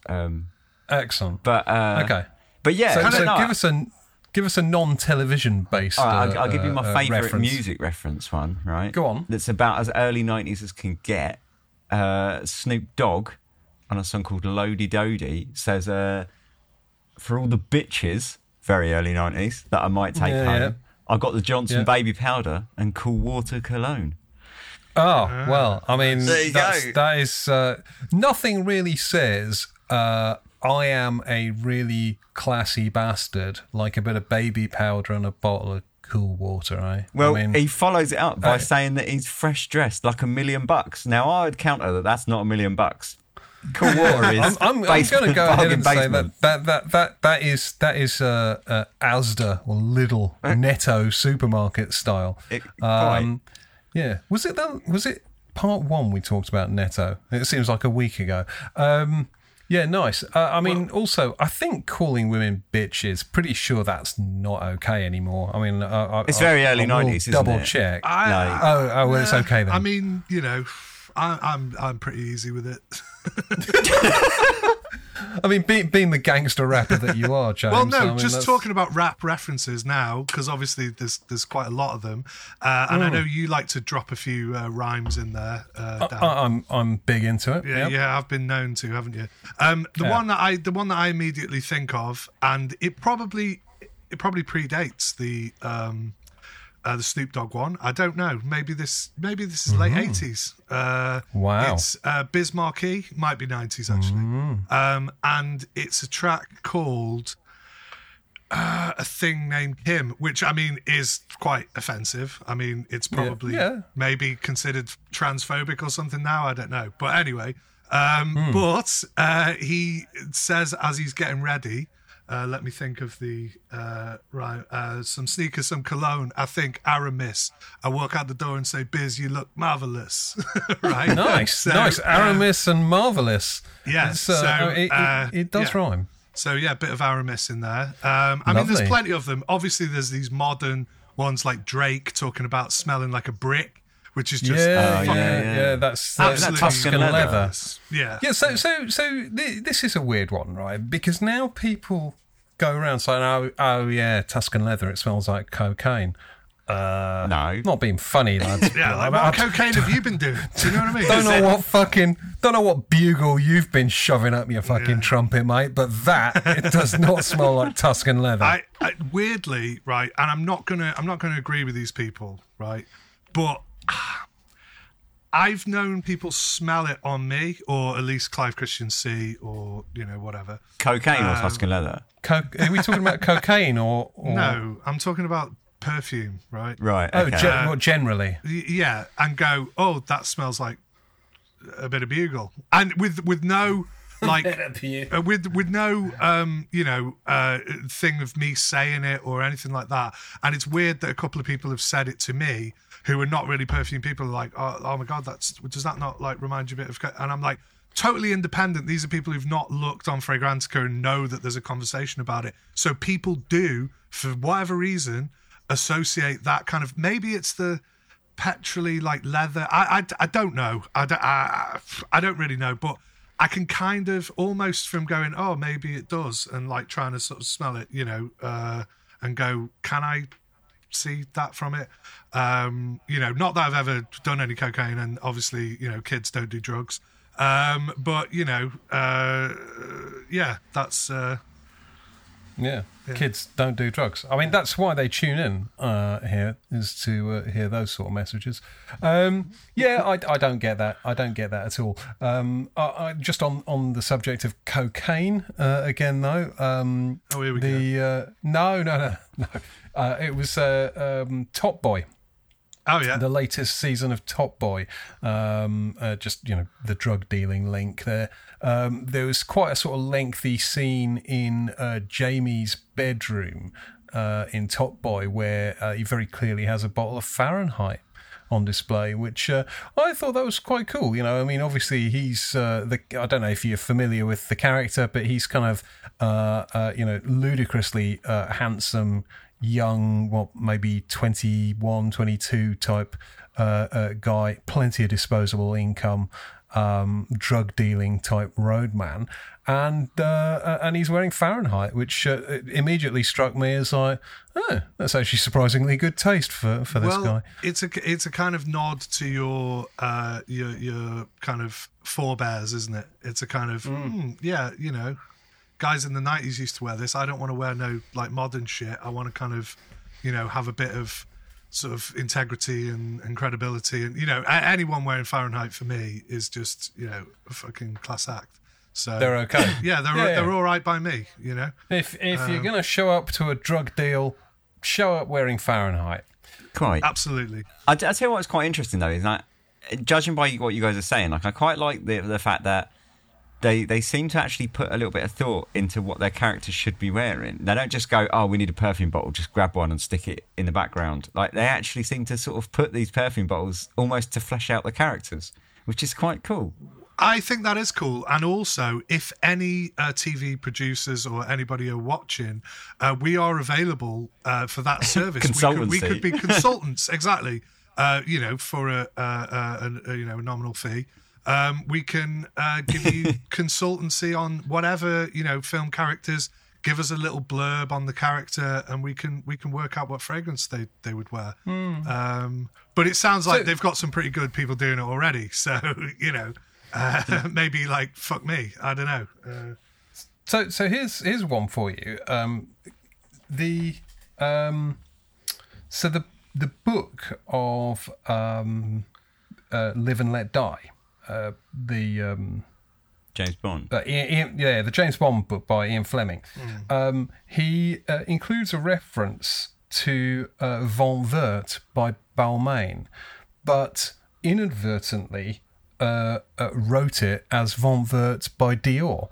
And in an interview, there was an interview with Fleming where he basically said, any regrets? And he said, one of my biggest regrets was incorrectly attributing Von Vert to Dior, when it, of course, should have been Balmain, which I thought was quite nice. Yeah, that's interesting.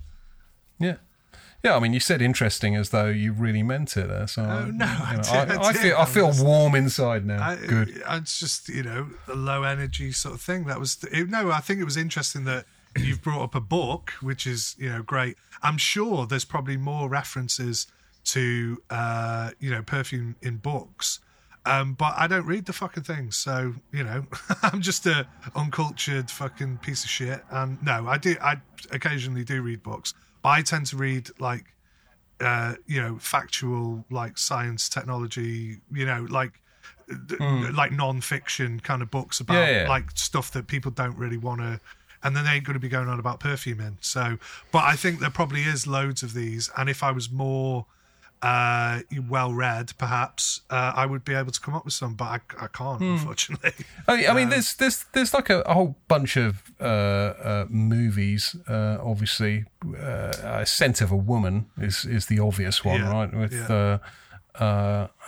young Pacino running around shouting "Hoo-ah."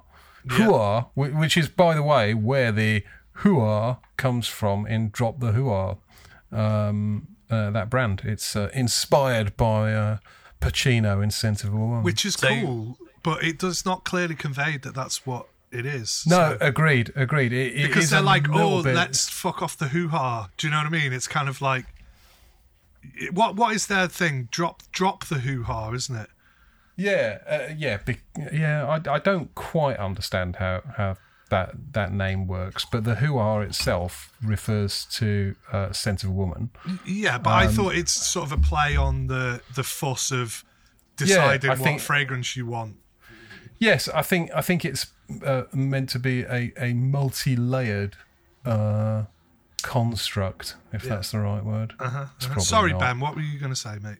Yeah, go on, Ben. No, I was just going to say, like, on that note, like what perfumes do you know, or have you got that you know of that are actually like rather than like in films or TV that are like inspired by? Because there's quite a few of them, isn't there? Like I've got one, and I know of two, probably no more, but like just on my notes I just put two. But I've got one. I've got Strangest Perfumery Burning Ben, which is based off of a Korean film called Burning, and the character's called Ben, I think.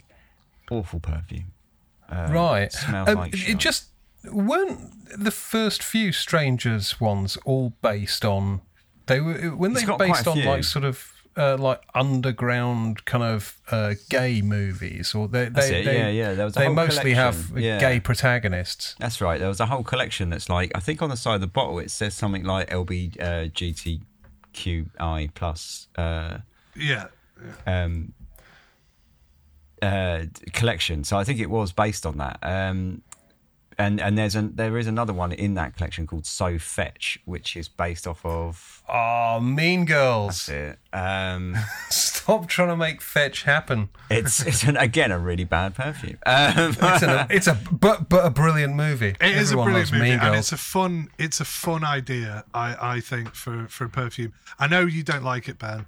I don't particularly like it. I mean, it's sweet, it's cherry, it's like benzaldehyde. It's all the things that kind of like should really like piss me off. But there's something of like, I'm a sucker for a cherry Bakewell, right? So as you can probably see, like, oh, thanks, fucking. No, I just thought that was a good line. Well, you know, yeah. So I do. There's something about like that kind of like sweetness, if it's a certain way, and that just taps into something. And there's there's that Machino cherry sort of like thing that I'm just like, oh, go on then. Okay, I'll let you sort of have that. Not that I think it's a great perfume or anything like that. I just thought it was a bit of fun, and it didn't annoy me as much as I thought it would. Yes, it's a kind of vanillic sort of base, and it's you know, and at the end of the day, you know, it's a Mean Girls sort of like reference. So I thought it was a bit of fun. I quite liked that collection, even though I'm the first to say, oh, it's crude indie, you know, shit or whatever. But I quite like some of those Prin Lomas fragrances. I think he's got like, there's good ideas in there. There's good like kernels of ideas in there, you know. Can you remember what Patrick Bateman had in his bathroom in American Psycho? It was YSL Pour Homme. Nice. What are you showing us there, Ben? That's the side of the Burning Ben bottle. It's LGBTIQ collection. So you own it, but it's a terrible perfume. Did you like it at first, or? Yeah, I don't know why I had the perfume. It's good, but it's just hard to wear. It's got this like really strong castoreum in it that's just a bit overpowering. So it's quite difficult. It's a bit of a challenge. Doesn't sound very nice, if I'm honest. There is one of those Prin Lomas that I've heard you saying you like. Is it like it's got a kind of maybe like a Thai sounding name or something? I love loads of them. Yeah. Right, it's just happens to be that. I mean, I like this one. It's just that it's just really hard to wear. I didn't like So Fetch, but that was this weird like. I thought it was really fun, and like neon side of it was really nice. But it was the kind of like overdose of civet that it just launched into there, and I just thought that was so out of place. I think you were annoyed by the somber one as well, weren't you? Just the concept of that. I kind of love that somber exists, but I hate it as well. Yeah, somber only exists in order that everything may be judged on a spectrum that ranges from somber upwards. I mean, it really only exists to serve as a sort of fucking lowest point. It's clickbait, isn't it? Really? Sense. Yeah, exactly. So, just coming back to Patrick Bateman that we touched on for a second. Oh, yeah. That is a book that I have read. So I've read Yes. the book of that, even though, it's a very short book. So it's quite a brilliant book. It is a brilliant book, yeah, and it's quite easy to consume, isn't it? I mean, like reasonably quickly, which is good for people like me. But I think it was that mentioned in a book, because what I was getting at with the book reference before was that books tend to create a world and be more descriptive than a film. A film doesn't necessarily have you can have that detail in the background where it helps with the character development, or just someone like us would notice that sort of thing. So what are their personal effects? How would their thing be? Or somebody who's like a world builder, like I don't know, what's his fucking name? Who did like Alien and stuff? Cameron. Ridley Scott. Ridley Scott. The first Alien. Who kind of they build sort of like lush, environments and all that kind, or like Kubrick or something, where all that tiny little detail matters. Everything that's in the frame, that nothing goes to waste. Do you know what I mean? Not all films are like that, and not all films care about that sort of thing, even if they're adapted from a book. So what I'm getting at is that a book is probably more likely to go, oh, this is what, especially like a James Bond, this is what he smelled like, or that sort of thing. There's more point to put it in a book, because a reader of a book can then, if they're interested, can pause the book where they are, go away and look up what the perfume is, and then come back to it much more easily than just something that's in the background of a film. But you can convey it as well. I mean, you can describe a scent to a reader, whereas you're kind of relying to some extent. If you put a perfume in a movie, you're relying on the people knowing the viewer understanding it. Although I think the Bateman one with YSL Pour is probably quite a good one. I think with Bateman as well, just in that, it's all about status and what I've got. He mentions so many things, so many products, so many names of things, so many and it's all to do with what you've got. And that was just a visual. Somebody obviously put some thought into that, what would because it's very prominent in the thing, and he goes on about his facial scrub that he does and his routine and all that crap, doesn't he? So it's very I much love that. I love that as well. That scene is it's just a class movie. I mean, the book is brilliant, the movie's brilliant, everything about it is exquisite. Just a slight shift in direction. Pop culture. What about pop stars releasing their own perfumes? I think Madonna has some perfumes. Truth I'm or sure Dare. lots of them. She's got two, and they're both really fucking good, and they're both discontinued, and they're both quite difficult to get now, I think. But the white one, the one in the white bottle, Truth or Dare, big floral, really good. See, I don't know them, but I did try in a shop not so long ago, the Billie Eilish one, which I really, really wanted to love, because I really wanted that bottle, because basically it's just a pair of boobs, and who wouldn't want a bottle that's a pair of boobs? But unfortunately, it just smells like custard. So it was a strong pass from me. But I suppose if you like custard and boobs, then perhaps it's for you. Lady Gaga, but I think I spoke about this last week already. You did. Which will be at the start of this podcast. So Lady Gaga, brilliant perfume. The Gaga one, the other Gaga one with the egg that's like a black egg, and the liquid is actually black. I've never tried it, but apparently it's amazing. Is it called Fame? It's called Fame. I've not tried that one. How much input do you reckon some of these stars would have into something like that? Gaga, huge amount, I believe. Yeah, I would bet it depends very much on the personality, but I would. Oh, hang on, Ben's running off. My instinct would be that some of them, it would just be a perfunctory kind of marketing exercise. And so some of them would have no input at all, and then others would be really bang into it. Now, Ben's just run off and he's bought something back, and I know exactly what that is the minute I've seen it, but why don't you introduce that? Pharrell Williams' Girl, which was the Comme des Garçons song by Chords. And the reason I ran off to get this was because from what I heard, he had quite a lot of input in deciding what this was going to smell like. By Antoine Lai, no? Yes. It was an Antoine Lai perfume. Yeah, it was. Yeah. And it's a banger. It's a ridiculously good perfume in an unbelievably fucking cool bottle. I mean, everything about it, apart from the name Pharrell, because he's an absolute jerk in my view, but everything about that bottle and the contents are fucking phenomenal.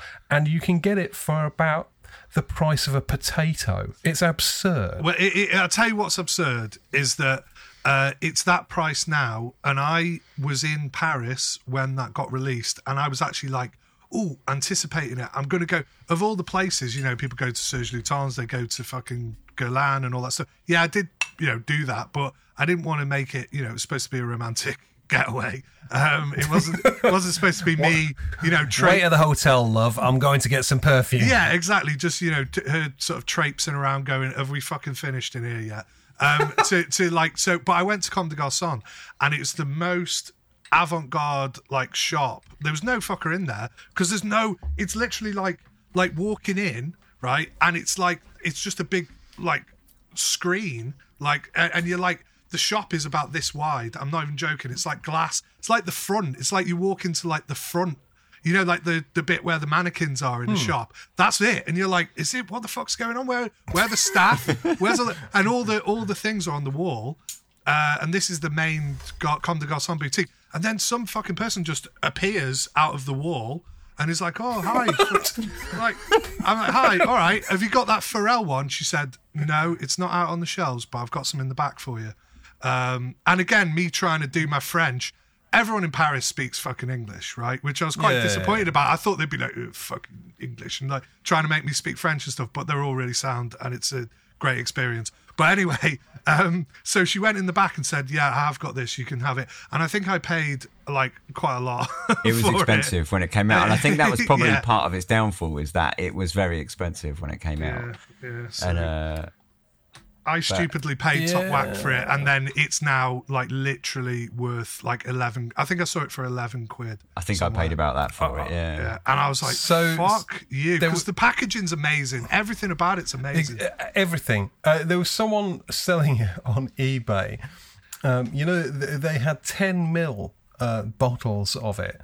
They were official sort of 10 mil bottles. They weren't done in the sort of in the cause bottle or anything.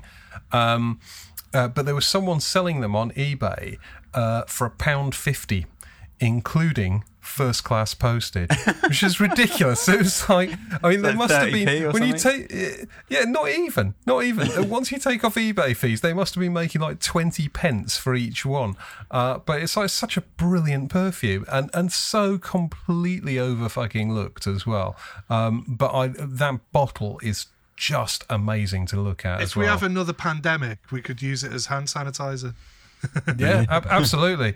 But yeah, no, getting back to it anyway, let's say I heard that he had quite a big sort of hand in how that smelt, and he really influenced like the brief and stuff for it. I don't know how true that is, but I think that is true. Yeah, and I mean, I could believe it. Someone like that's probably quite cautious about their brand because they rely on being cool, you know.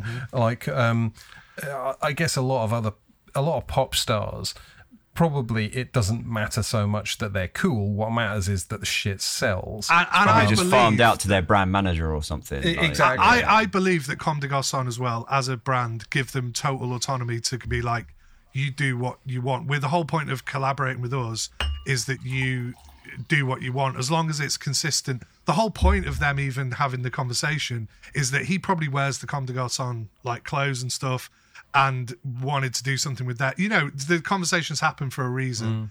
And it felt like a really genuine project. It didn't feel like a cash grab. That's why I liked it. And I was like, even when I tried the perfume, I like that kind of ghost, because to me it is a ghostly, weird violet, right? It's a weird fucking violet. And that's why, because people didn't take to it, unless that is one of those that will stand the test of time and will find its audience over many years, and maybe might even go back up in price, because once they've got rid of all those bottles, it may well be, you know, a collector's item. I like the Cause artwork on it.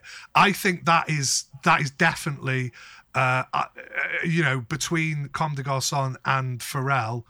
Why have they involved the Cause guy in it? Because either they're friends with him or they want it. Do you know what I mean? It's like, it felt like that was things coming together for a reason, you know? No, I agree. I think it's a very avant-garde and rather serious perfume for what you'd expect. I mean, someone says Pharrell's released a perfume, my immediate response is, it's probably some frivolous fucking saccharine goop that will be shit. But it's not at all. It's a genuinely serious perfume. Do you know who does have his own perfume? Go on. And this is kind of coming back to the movie references. I should have mentioned it. I mean, we all should have mentioned it, perhaps. Obviously, there's the L'air du Temps, thing. Yeah. Sometimes you wear L'air du Temps, but not today, Clarice. Exactly. So the old bloody, what's his face? Anthony Hopkins. So Anthony Hopkins, obviously there's the quite heavy sort of perfume reference in that movie. And then obviously there was the referential one, Filippo Sorcinelli, but not today. Which Ben did you mention that in the last couple of weeks ago? Yeah, we were because it was the one where we talked about the bullshit backstories. Yeah. But not that particular perfume. It was one of the other Filippo Sorcinellis. But Not Today is actually one of the more normal briefs for that line. And what that's a brief based on that scene. It's or called something. But Not Today, and it's got like blood accords and things like that in it. It's not as bad as it. Actually, it's quite a pleasant perfume. It's not. It doesn't sound mental, but a lady on your Facebook group actually sent me a sample of that, Dan. Of the Sorcinelli. Yeah. She didn't send it for free. I bought it, but I didn't even know we had anyone who owned anything like that. That's amazing. Yeah. I think she was like decanting it or something. This was like maybe a couple of years ago. Okay. But I smell it as well. I bought something off someone on that group, and they sent me a couple of the Filippo Sorcinelli samples, like along with it, with the bottle that I bought, which was really nice of them. Nice. Mad. Well, anyway, so Anthony Hopkins has his own perfume called Anthony Hopkins fucking boring ass bergamot or something. I don't know. No, is that what it's called? Fucking boring ass bergamot? No, I've read the thing about it because I was like, I'm interested to see what he does because, he does a bit of art and stuff. Have you ever seen his art? It's basically like a fucking, the best drawing of a fucking elephant that you've seen since like, your fucking 5-year-old drew an elephant. But anyway, and he kind of, he's just like, he's doing art and stuff and fine. That's okay. And he's done a perfume. Are you finding what it's called, Ben? It's just called AH Eau de Parfum Anthony Hopkins, and then on the plaque on the front it says like bergamot, orange blossom, musk. There you go. So it doesn't say who the perfumer is, but oh Christ, yes, there's a comparison here to Neroli Portofino. Yeah. What the world needs is another fucking Neroli Portofino perfume. That fucking what is it? 1711. Is it 1711? 4711. 4711. 4711. Yeah. 1711 something else. Okay. Something that's just randomly come to me was the Drakkar Noir reference in Family Guy. Not sure if you've seen that, but there's a whole sequence in Family Guy where they have these very swarthy sort of Eastern European types who sort of roam around saying Drakkar Noir a lot, which is definitely worth watching. I see that one fell on absolutely deaf ears. Ben's thinking, what the fuck is a TV? And James doesn't know it. So, good. The more I think about this, the worse an idea it seems, with the benefit of hindsight. Probably, Ben, you should have told me you don't own a TV when I suggested this. Do you know, like, so, but going away and thinking about it has led me to find like stuff that I've really got really excited about. Like so, Alright. like I've listened to. Give me another. So I had this album, right, and I've listened to it like a million times in my life. I love it. Van Morrison, Astral Weeks. I don't really like Van Morrison, I like but that Astral album as well, Weeks is fucking an incredible album. And the very first track on it, called Madam George, which I've listened to a million times, the opening verse of it says, it's got a line in it that says, and that smell of sweet perfume comes drifting through the cool night air like Shalimar. And I'd never noticed it until looking up like this stuff for this episode. And I read it somewhere and I was like, no, that can't be true. I've listened to that a million times. And I put it on and was like, well, fuck, it is true. And so there you go, Van Morrison. See, Van Morrison, unfortunately, is a bell end. Yes. And I don't. he's right up there with fucking Ian Brown and, you know, the whole kind of moron sort of squad who think Bill Gates is trying to sort of inject them with 5G or something. Equally fucking stupid. Yeah, not a fan of Van Morrison massively myself, but that album, like I would suggest anyone, if they take anything away from this episode, is go listen to that album because it's just fucking unbelievable. It's a great. To be honest, I'm pretty much the same, Ben, about Van Morrison. I'm not a huge fan, but I do love that record. I have to say. So I recommend listening to that as well. But yeah, I mean, I don't know much about the guy, to be honest. But yeah, I'll take on board that, you know, he's probably a dick. So yeah, you know, fine. He's a massive tit. But he's heard of Shalimar at least. So happy days. Man's obviously got some taste. Show me the person who claims never to have heard of Shalimar, and I will show you a liar. It's pretty well ubiquitously known. Even if you don't know what the smell is, you must know that Shalimar exists. It would be impossible to go through life without having that information. No. One that we can probably all agree on.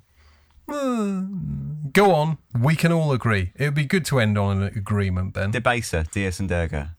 Ah, there we go. The Pixies, eh? Yeah. What a tune. You know, the Pixies. the Pixies played some random fucking small gig in Manchester a couple of nights ago at Band on the Wall. They gave almost no notice for it at all. Only 500 people. Amazing. Gutted to have missed that. But yeah, Debaser is great. Although I still can't really connect the Perfume to the song. I mean, I love the song. Yeah. I love the Perfume.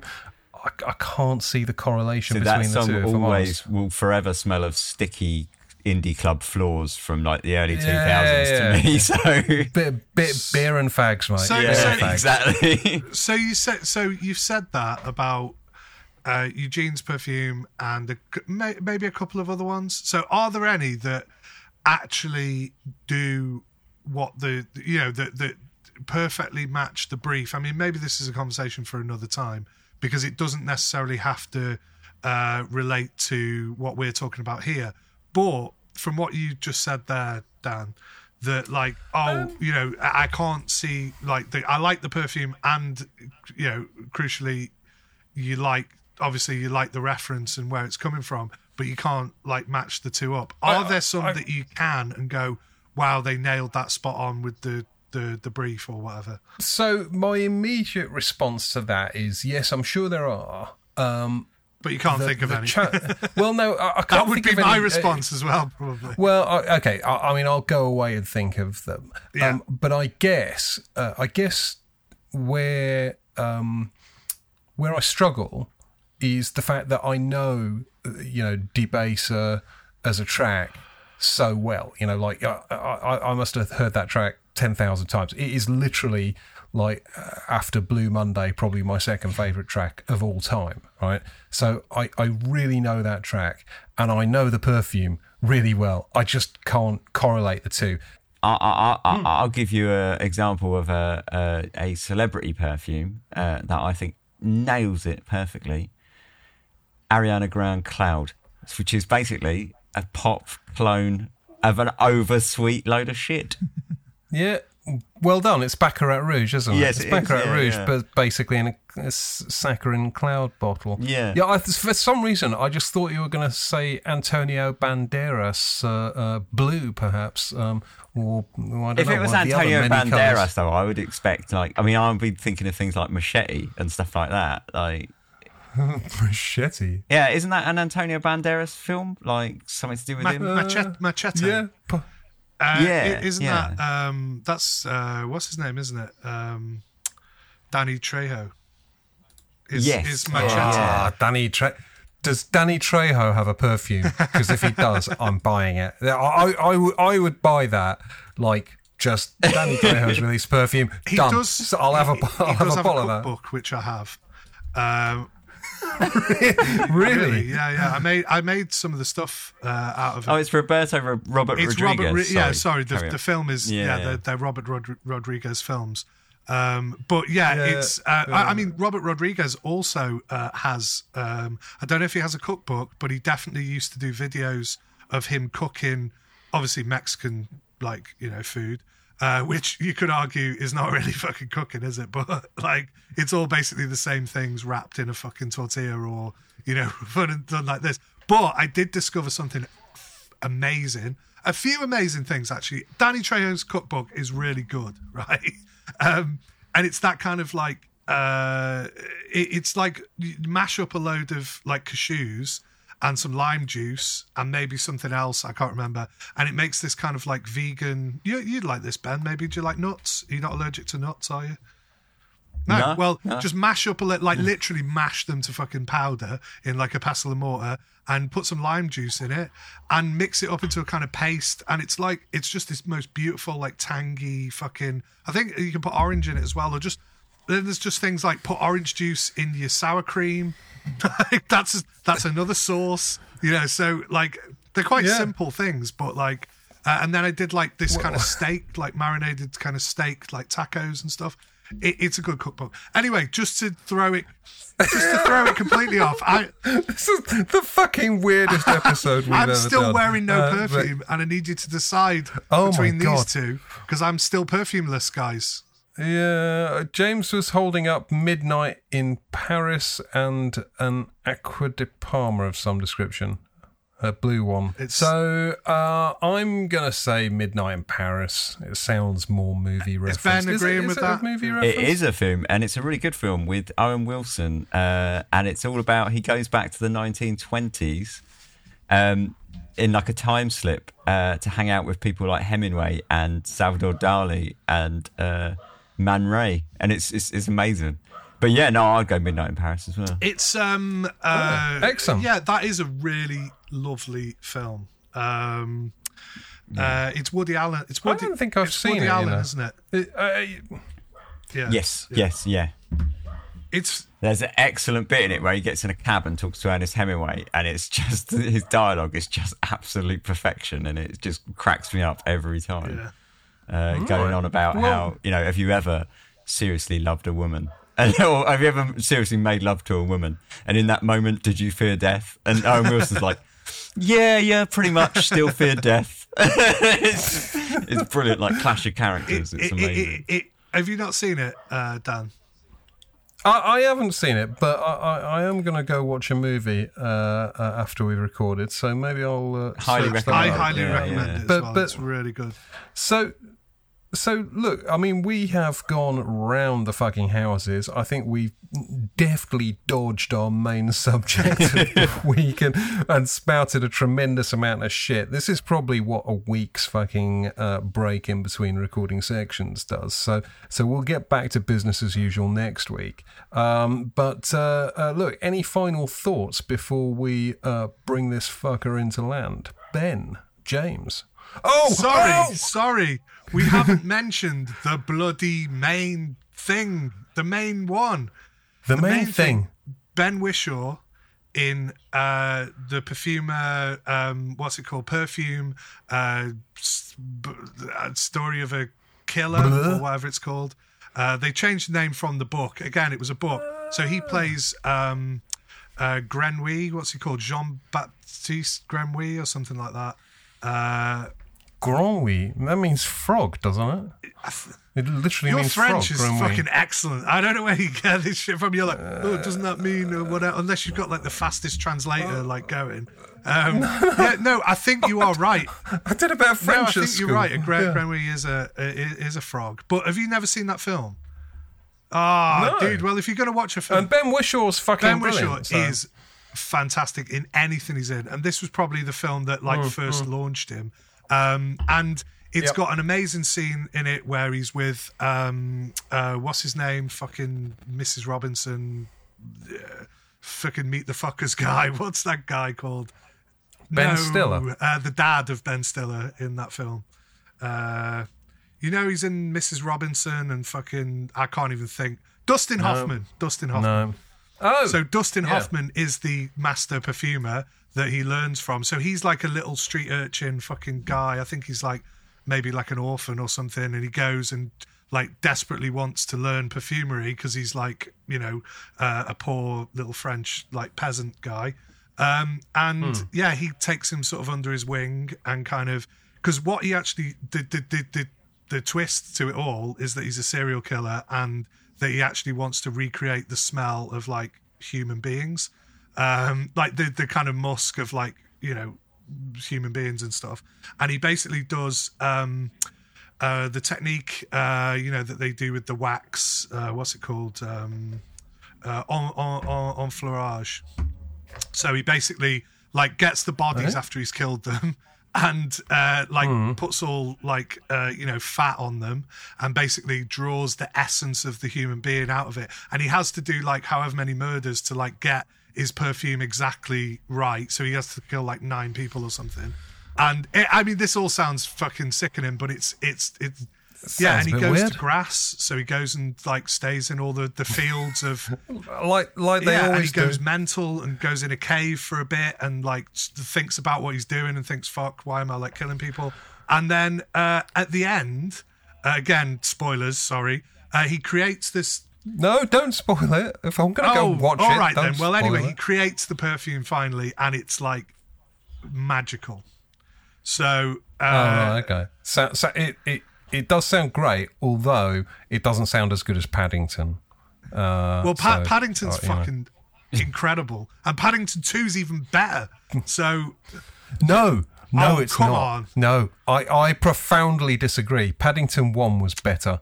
Paddington 2 was basically just more of the same shit. I watched both of those films dubbed into Japanese. Of course you did. Man without TV watches movie dubbed into Japanese. Honestly, Ben, you are a fucking the only enigma. TV service I've got is Japanese cable, and I watched it on Wow Prime, which is like a kind of Wow Prime film channel. Obviously. And, You are the weirdest guy I've ever fucking spoken to. You know that.